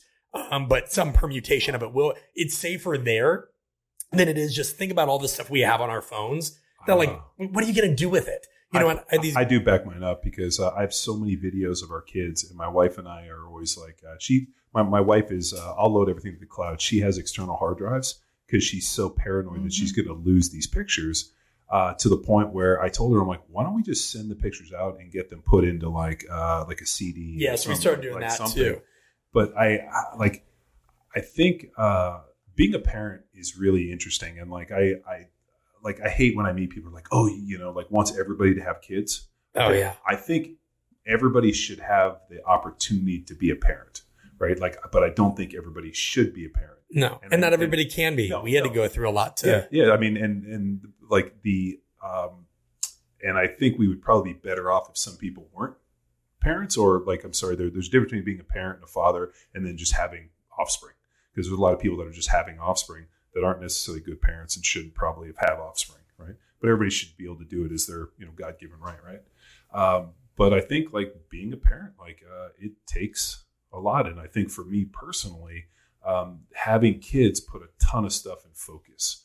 Like all of a sudden, because you live in this kind of universe and you're kind of the center of the universe. And then you realize you have kids and you have your wife and you, and then you have all these other people that have created your universe. And at like some point it's constantly evolving, and every day it's almost somebody's different at the center.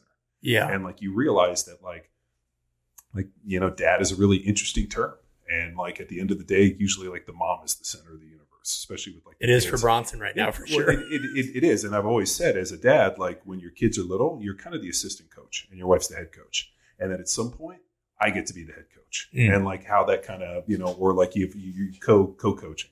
But like I remember just sitting there watching my wife and being like, I'm just the assistant coach. I'm just here for support. Yeah. Right. Like you guys are this, and we had twins. But I think like the interesting thing, and I sometimes wonder if like the value of the parent is like how your kids, it's not how they view you, let's say in their teenage years, because they're probably not going to like you. I know that's coming. But like years later, like how your kids view you 20 and 30 years later, like how like the stories and how you're viewed. Because I'll tell you this, like we'll talk to my mom and like we'll retell stories, and she's like mortified by what we say. And she's like, was I really that terrible? And we hear that all the time. And we're like, I don't know if you were good or bad, but this is the truth. But you know what's awesome about that? And like we have an episode coming out on this in a couple of weeks about that's such a clear corollary to like leadership too, about being liked and respected, right? Like there are so many people that whether they're a coach, whether they're a parent, whether they're a leader, they try to be liked more than anything. And it's like, no, that's a losing battle. No. And I tell my daughters this all the time.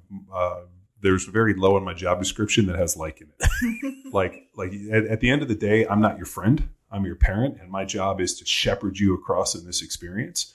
And like, you can like me or dislike me. That's we can decide that later on, but it's not going to stop me from my very clear defined mission. And I tell my daughters constantly, you might think you get something pulled over, but I fucking know. And I'll always be there, and I'll never give up. I'm fucking relentless. You'll never break me. You'll never get to the point where I acquiesce and just say, go do what you want. I'll fight you every step of the way. Do you have the full plan like Serena and Venus's father, King No, Charles, had the 28 pamphlet? No, I think like I want my daughters to be well-adjusted, intelligent, capable, independent women. Yeah. I tell them that constantly. Like, you guys are intelligent, independent women. I can't wait for you to go to college and come visit you. I can't wait to see who you grow up and become. I want to see you take on the world. And I want you guys to realize that like the world is only scary until you get out there. These ideas of like sheltering your children and protecting them from the evil in the world and this doesn't do anything for them. I talked to them like we were like we were driving. There was a homeless guy. Most parents would be like, shut the window. I'd be like, roll the window down. Take a sniff of that. Yeah, do you know why he's fucking out there? And, is it that he fell on hard times? Is it drugs? Is it alcohol? It's fucking drugs. And this is where you end up when you do drugs. My parents did that to me. Right. And I've never shielded them from the ugliness in this world. And I talked to them very, very clearly on a lot of different topics. Like we sat down the other day. They were like, they'll ask me questions like whether it be on this and this. And I give them 100% straight answers. And I tell them about people and this. And I just don't think, because I'll just give you an example. When I was 10 years old, my dad came home. I remember my mom wasn't there. She was driving my brother to something. And my dad came in. He like poked his head in. He's like, is your mother here? I'm like, no. He's like, okay. He ran out in the car and he came in with a brown paper bag. And he dumped it on the table, and it was just cash. And so my dad was a defensive lawyer. And he's like, hey, I got a client who's going to get picked up tomorrow. This is his bail money. So I need you to help me count it. So we literally started counting out all these hundreds. We counted out, it was like $100,000 in cash. And so then we put it into this. We wrote the whole thing. We put it back in the bag. And then my dad wrapped it up and went and put it in the safe. And I remember I was sitting there, and he like grabbed me by the hand, and we went in. And I remember he turned on hot water and he put my hands underneath, and he took soap and he was washing my hands. And I'm like, Dad, what's going on? He's like, do you know where that money came from? Do you know who? And he told me the story. He's like, this guy's a fucking drug dealer. That money was given to him by fucking people trying drugs. People died for that money. And you touched it, and it's fucking dirty. Wash your hands. Never make any illusions. And I was like, you represent these people? And he's like, at the end of the day, like, this is the job that I selected, and these are my clients. Yeah. Right? It isn't my job to decide whether or not they're good people or bad people. I present them, and I have to represent them through this. Nothing in life is that easy. Right? But people like to do. And I remember, Mike, that's a great analogy of my dad. And he never shielded us from anything. And I don't want to shield me. And the thing that I hate is when I meet parents that treat their girls, their daughters, like little princesses or these pretty little things and this. I'm like, no. You at some point will have to kick the door off of the hinges to take what you want and to go out in the world. And it's going to be cold and it's going to be harsh. And you know what? I'll be there to support you every step of the way, but I can't carry you on your journey. So do you believe people can do the wrong thing for the right reasons? Yes, 100%. Cain Vasquez shooting that car the other day with the child molester. Do I think he acted poorly? Is revenge a dish best served cold? Would I have followed those guys until there was nobody around? Would I have acted emotional and done that? No way. Was the outcome not the one he wanted? If he'd been more calculating and more intelligent, he could have had a better outcome. What do you think, Tex? Not to cut you out, I just want to get his perspective too. Do you think you can do the wrong thing for the right reasons? Man, I mean, that's why the stories like The Watchmen and all these big picture anti-heroes. I think we need a modern day Punisher. That's him right there. This gentleman. You're the Punisher? Listen, if you do not get this guy on the podcast at some point, what I'm doing with my son is he's spending a week. I think every son, daughter, anything has to spend a week with Matt in the woods. Matt is one of the most interesting people you've never met. He is the state of West Virginia embodied. And so West Virginia Mountain Mama? 100%. And I think of you when I think of Matt, ironically, because John mentioned it and it was a huge compliment that I hope you take. And I don't remember the verbiage around it, but like you do have this very unique persona where everything about you is purposeful, right? Like I even think of first of all, you look like Johnny Cash, which is very weird. You look like that picture behind you. But from the shoes you wear to the type of truck to like the way you present yourself, I know nobody else like you, but it's like you wear your values and like so much of who you are, like literally on your sleeve. And Matt is the same way. Matt is West Virginia, like embodied in a human being. If you go in there from the way he cooks his food, to the way he talks, to the way he uses, like Matt will give you that whiskey wisdom and he will like lull you into a story where like, it's like this emporium of enlightenment wrapped in a riddle. And you're like, I don't know what you just said, but this low country boil you made is amazing. And you taught me how to fashion a knife just by touching my brain. And like, so you gotta have this dude on the podcast. He makes a mean pork butt. Mean pork butt. No, I think life experience is important, but I really think we're in this so what's driving me fucking crazy is that the perception, like the way people are viewing information. Like I was fortunate enough to view life like from the driver's seat. I feel like so much of the way people are interacting with the world is passively through like a digital matrix, right? Like, so you're stuck in this phone, you're viewing people doing these TikTok dances. Now I'm going to do my TikTok dances and I'm pushing it out and like all this interaction. And to me, it's like one directional, like, and then the reaction you're getting is so fucking sterile and so filtered and so just awful in so many ways that like, there's no nuance in anything. It's like, you're not sitting around a fire and he's telling you a story about this. Like, it's like people are taking video. And that's another thing too. Everywhere you go, people are fucking holding up your phone. I'm like, put your fucking phone away and enjoy this moment. Or is your brain this fucking clogged that you can't actually canonize and fucking crystallize this moment? Like, I like the amount of times where I've been like, fuck, I should have taken a picture. Like we were at the Arnold. I walked by. I was just like kind of walking over where the Olympic lifting was, and I see Kelly Starrett's booth. I kind of like walked by and like just kind of stood there and watched him, and he saw me and like eyes got big, and I hadn't seen him in a while. I love Kelly. And yeah, I mean, like, so when I slept on Kelly's couch when I hurt my knee. Like, we've been friends for, I mean, the very first a good person. Very first CrossFit football seminar I taught, Kelly worked for me, and he was so good, and CrossFit was so fearful about us meshing that they gave him his own seminar the next week. Really? After he had pitched him for 2 years on trying to do a mobility seminar, they basically shut him down. They saw him work with me once, and they were so nervous about us working together, they basically gave him his own deal. And he's like, I wouldn't have never have started this mobility WOD if I hadn't have fucking come and worked with John.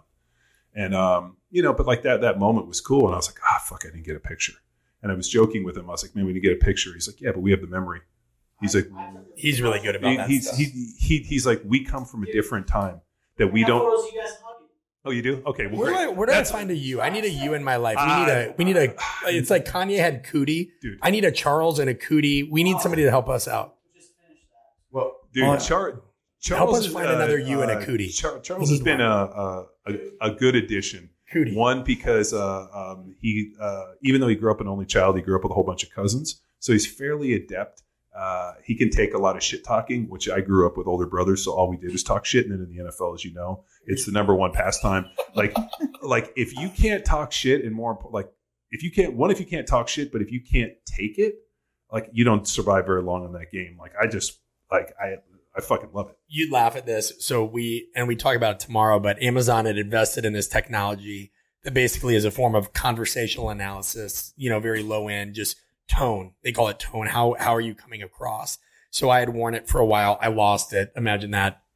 And by losing it, you said you threw that fucking thing away. No, I told you the wrong answer. I liked it. I mean, it's something transparently like we want to develop, something more in depth. It's like, it's a bigger dream of ours when we get the right personnel. But this showed you it was basically, imagine a quadrant that kind of showed, are you energized? Are you in a negative mood? Are you in a positive? And it was moving constantly. So like if right now I sounded really jubilant and happy, right? It would skew this way and whatever. And so then it would give you a daily readout and say, hey, here was your most negative point in the day, your most positive point in the day, so on and so forth. And the idea wasn't, again, was it pure objectivity? Did it just make you think twice about how you came across? And it kept telling me my most negative points in the day was like between 8 and 10 a.m. And I looked at my wife and I'm like, why? And to your point about NFL and shit talking, it was when I coached the guys. Yeah. And so I'd be like, Henry, you done tying your shoe? Jack, are you done messing around? Like, come over here and quit being, I'm not going to say everything on air. Yeah, pull your fucking head out of your ass. Right, but it's totally jocular, right? Just totally fun and whatever. And to them, it's like, it's our love language. But this thing was like negative. But like Allie and I were like, how cool would that be? One of the things we want to work on is even think of something as banal as Zoom, right? And how many unilateral interactions happen on Zoom. And Zoom's not going to go away. That stuff just is what it is.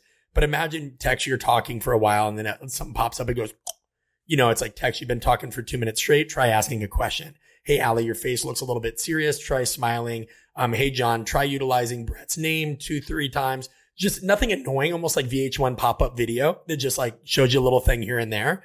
And this stuff can be done. I think for us, the limitation is not the data and not the way that we're starting to code for interactions and all these things. Like, we've done a lot of like videoed communication training for a while. We got to find the tech people. Like we're just not at that Empire stage level yet, but it's cool to see these technologies to the point of like, enjoy the moment. There's some things that keep us from enjoying that moment because we don't know how to interact in that moment. You don't really know how to pass the torch. You don't know how to do this. Maybe there's this question you would have asked. And so it's like, we don't want to control those conversations. We just want to add a little prompt that's like, hey, don't forget about this. It's like having a Charles that takes a picture when we didn't think to do it. And that's our big fuzzy dream someday. I'm stoked that Charles did take that. But like for me, I was just happy to see my friend. Sure. I get that. You know what I mean though? But like, I feel like everybody is so focused on like social proof of everything. Yeah. Sure. That like the amount of people that are like, as they like, I always think it's interesting too. Like when we meet people, if the first thing they do is they ask me for a picture, it's fine. But like if somebody sits there and invests the time and talks and they have a good interaction and they're like, hey, can I get a picture? It's always much more genuine to me. I'd rather go to dinner with you. Well, I'm happy to do that. No, legitimately. I think a meal, like, know. And and to sit down. And I remember Mark Ripto told me years ago, like the greatest form of social interaction is over food. And especially like if somebody cooks for you at your house, because, if you come to my house and like, if I have people over for dinner, well, I know you're at my house, but if somebody's coming to my house over for dinner or whatever, and we cook, like, it's kind of a big deal because I don't fuck around. Like, one, there's going to be way more food than you're ever going to eat, and you're going to be like, wow, that's fucking good. And it's our people.